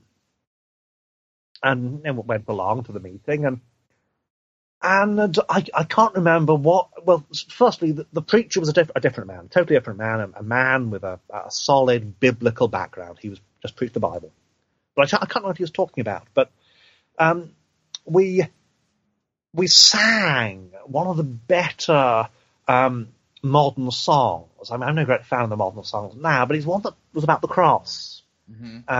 Once again, I look upon the cross where you died, and it was at that point that something sort of clicked. That's how you get right with God. Yeah. That's how I'm right with God, is because Christ has died upon the cross in my place. Now, I knew that in one sense, in the sense I'd heard it again and again. I was brought up, as I said, in this prayer book church. My mother insisted we must have the Book of Common Prayer, and I'm very grateful for that, because whatever the minister said, we got the gospel. In the prayer book communion service, there's this wonderful section that's called the comfortable words. Comfortable words. Hear what comfortable words our Saviour Christ saith unto all that truly turn to him. Come unto me, all that travail and are heavy laden, and I will refresh you. This, of course, is not the King James, it's Tyndale. So God loved the world, that he gave his only begotten Son, to the end that all that believe in him should not perish, but have everlasting life. Hear also what St. Paul saith, this is a true saying, and worthy of all men to be received, that Christ Jesus came into the world to save sinners. Hear also what St. John saith, if any man sin, we have an advocate with the Father, Jesus Christ the righteous, and he is the propitiation for our sins. So I'd heard it. But it was that moment, that time, when it clicked by the Holy Spirit's work. And how did the Spirit work? Through the Word. Yeah. That's how he works. He brings the Word to people. And so I am, in the fullest sense, passionate about the Word of God. And that's why I can have nothing to do in a good way with the Passion Translation, because whatever the passion in it is for, it's not a passion for truth, it's not a passion for Christ, it's not a passion for the Word of God, it's a passion for this unbiblical NAR theology. Yeah. And I would say that if any readers, if any listeners, if any of you have family members, friends who are talking about this, how wonderful it is, etc., etc., etc., take them aside and say, look, here are the issues. Here are the problems. God has spoken. God has spoken in Christ Jesus. God has spoken. Hebrews chapter 1, verse 1. As we come to a close here, Hebrews 1 and verse 1. Vital point to remember that the Word of God, the Bible says this, God, who at various times and in various ways spoke in time past to our fathers by the prophets, has in these last times spoken to us by his Son, whom he has appointed heir of all things, to whom he also made the worlds. He has spoken. We don't need modern-day prophets. We don't need modern-day apostles. We don't need some person claiming divine inspiration to bring to us the hidden meaning of God's word that has never been spoken before. Yeah. We need faithful translators, and praise God, there have been many through history.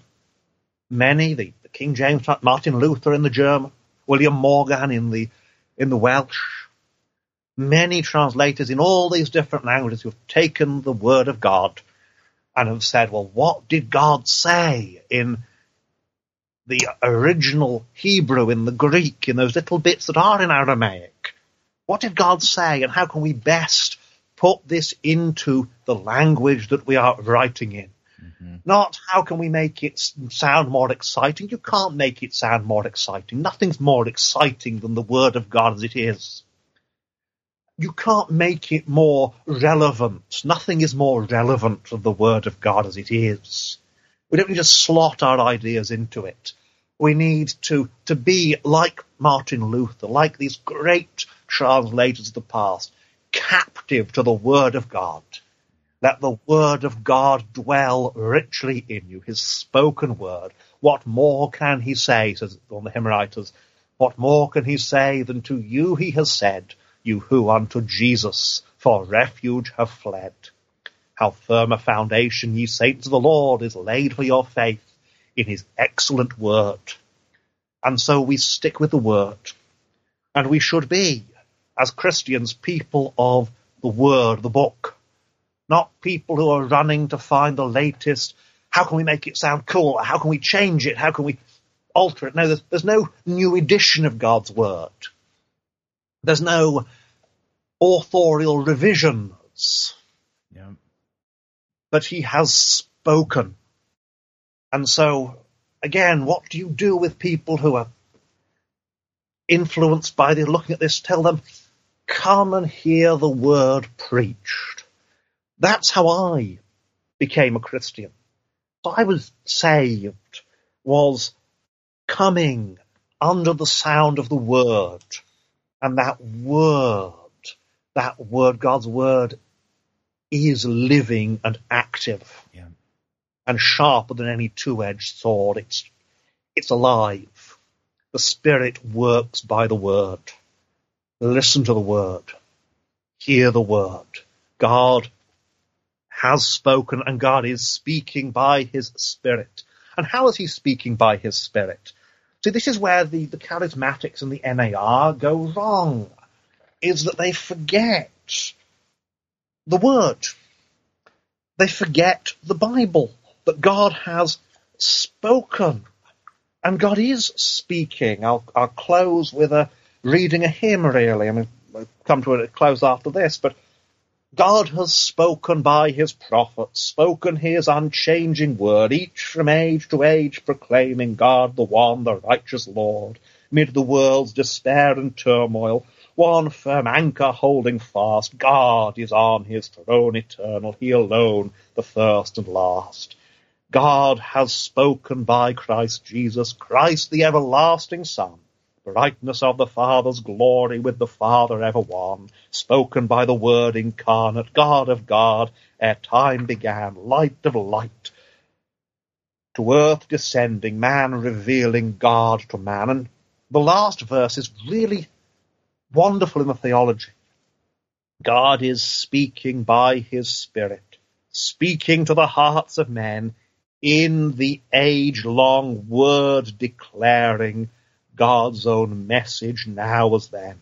Through the rise and fall of nations, one sure faith is standing fast. God abides, his word unchanging. God alone, the first and last. Amen. So the Passion Translation isn't really a translation. It's not really the Word of God. It's a cheap counterfeit. Huh? And with a lot of really good marketing propaganda behind it, but it doesn't live up to its propaganda at all. In fact, its propaganda is quite deceptive. Oh, yes. And the person who puts themselves under the preaching and teaching of those who would, attempt to actually sermonize from that text, they're not hearing the Word of God anymore. They're not hearing God's voice. They're hearing a different voice, a counterfeit voice, a voice that's engaging in deception, rather than the voice of God and the one who is the truth and the life. Scripture is very clear. Jesus is very clear that those who worship him must worship him and will worship him in spirit and in truth. Yes. And unfortunately, the Passion Translation gives us neither. And that's the problem with it. Yes, that is the problem. Pastor Charmley, thank you for your generous time, today, being so generous and giving us your time to discuss your findings. And if you know of any places that I can point people to as far as further resources and reading on the internet, send me an email, and we will send that along to our listeners as well, so that they can be equipped to warn and help those who would be tempted to listen to the Passion Translation and foolishly believe that they're actually hearing God's voice in the midst of it when they're not. Yeah. Yes. All right. Thank you for your time. Thank you. Thank you. So what'd you think? Love to get your feedback. If you'd like to email me regarding anything you've heard on this edition or any previous editions of Fighting for the Faith, you can do so. My email address is talkback@fightingforthefaith.com, or you can subscribe on Facebook, facebook.com/Pirate Christian. Follow me on Twitter. My name there @Pirate Christian. Till tomorrow, may God richly bless you in the grace and mercy won by Jesus Christ, his vicarious death on the cross for all of your sins. Amen.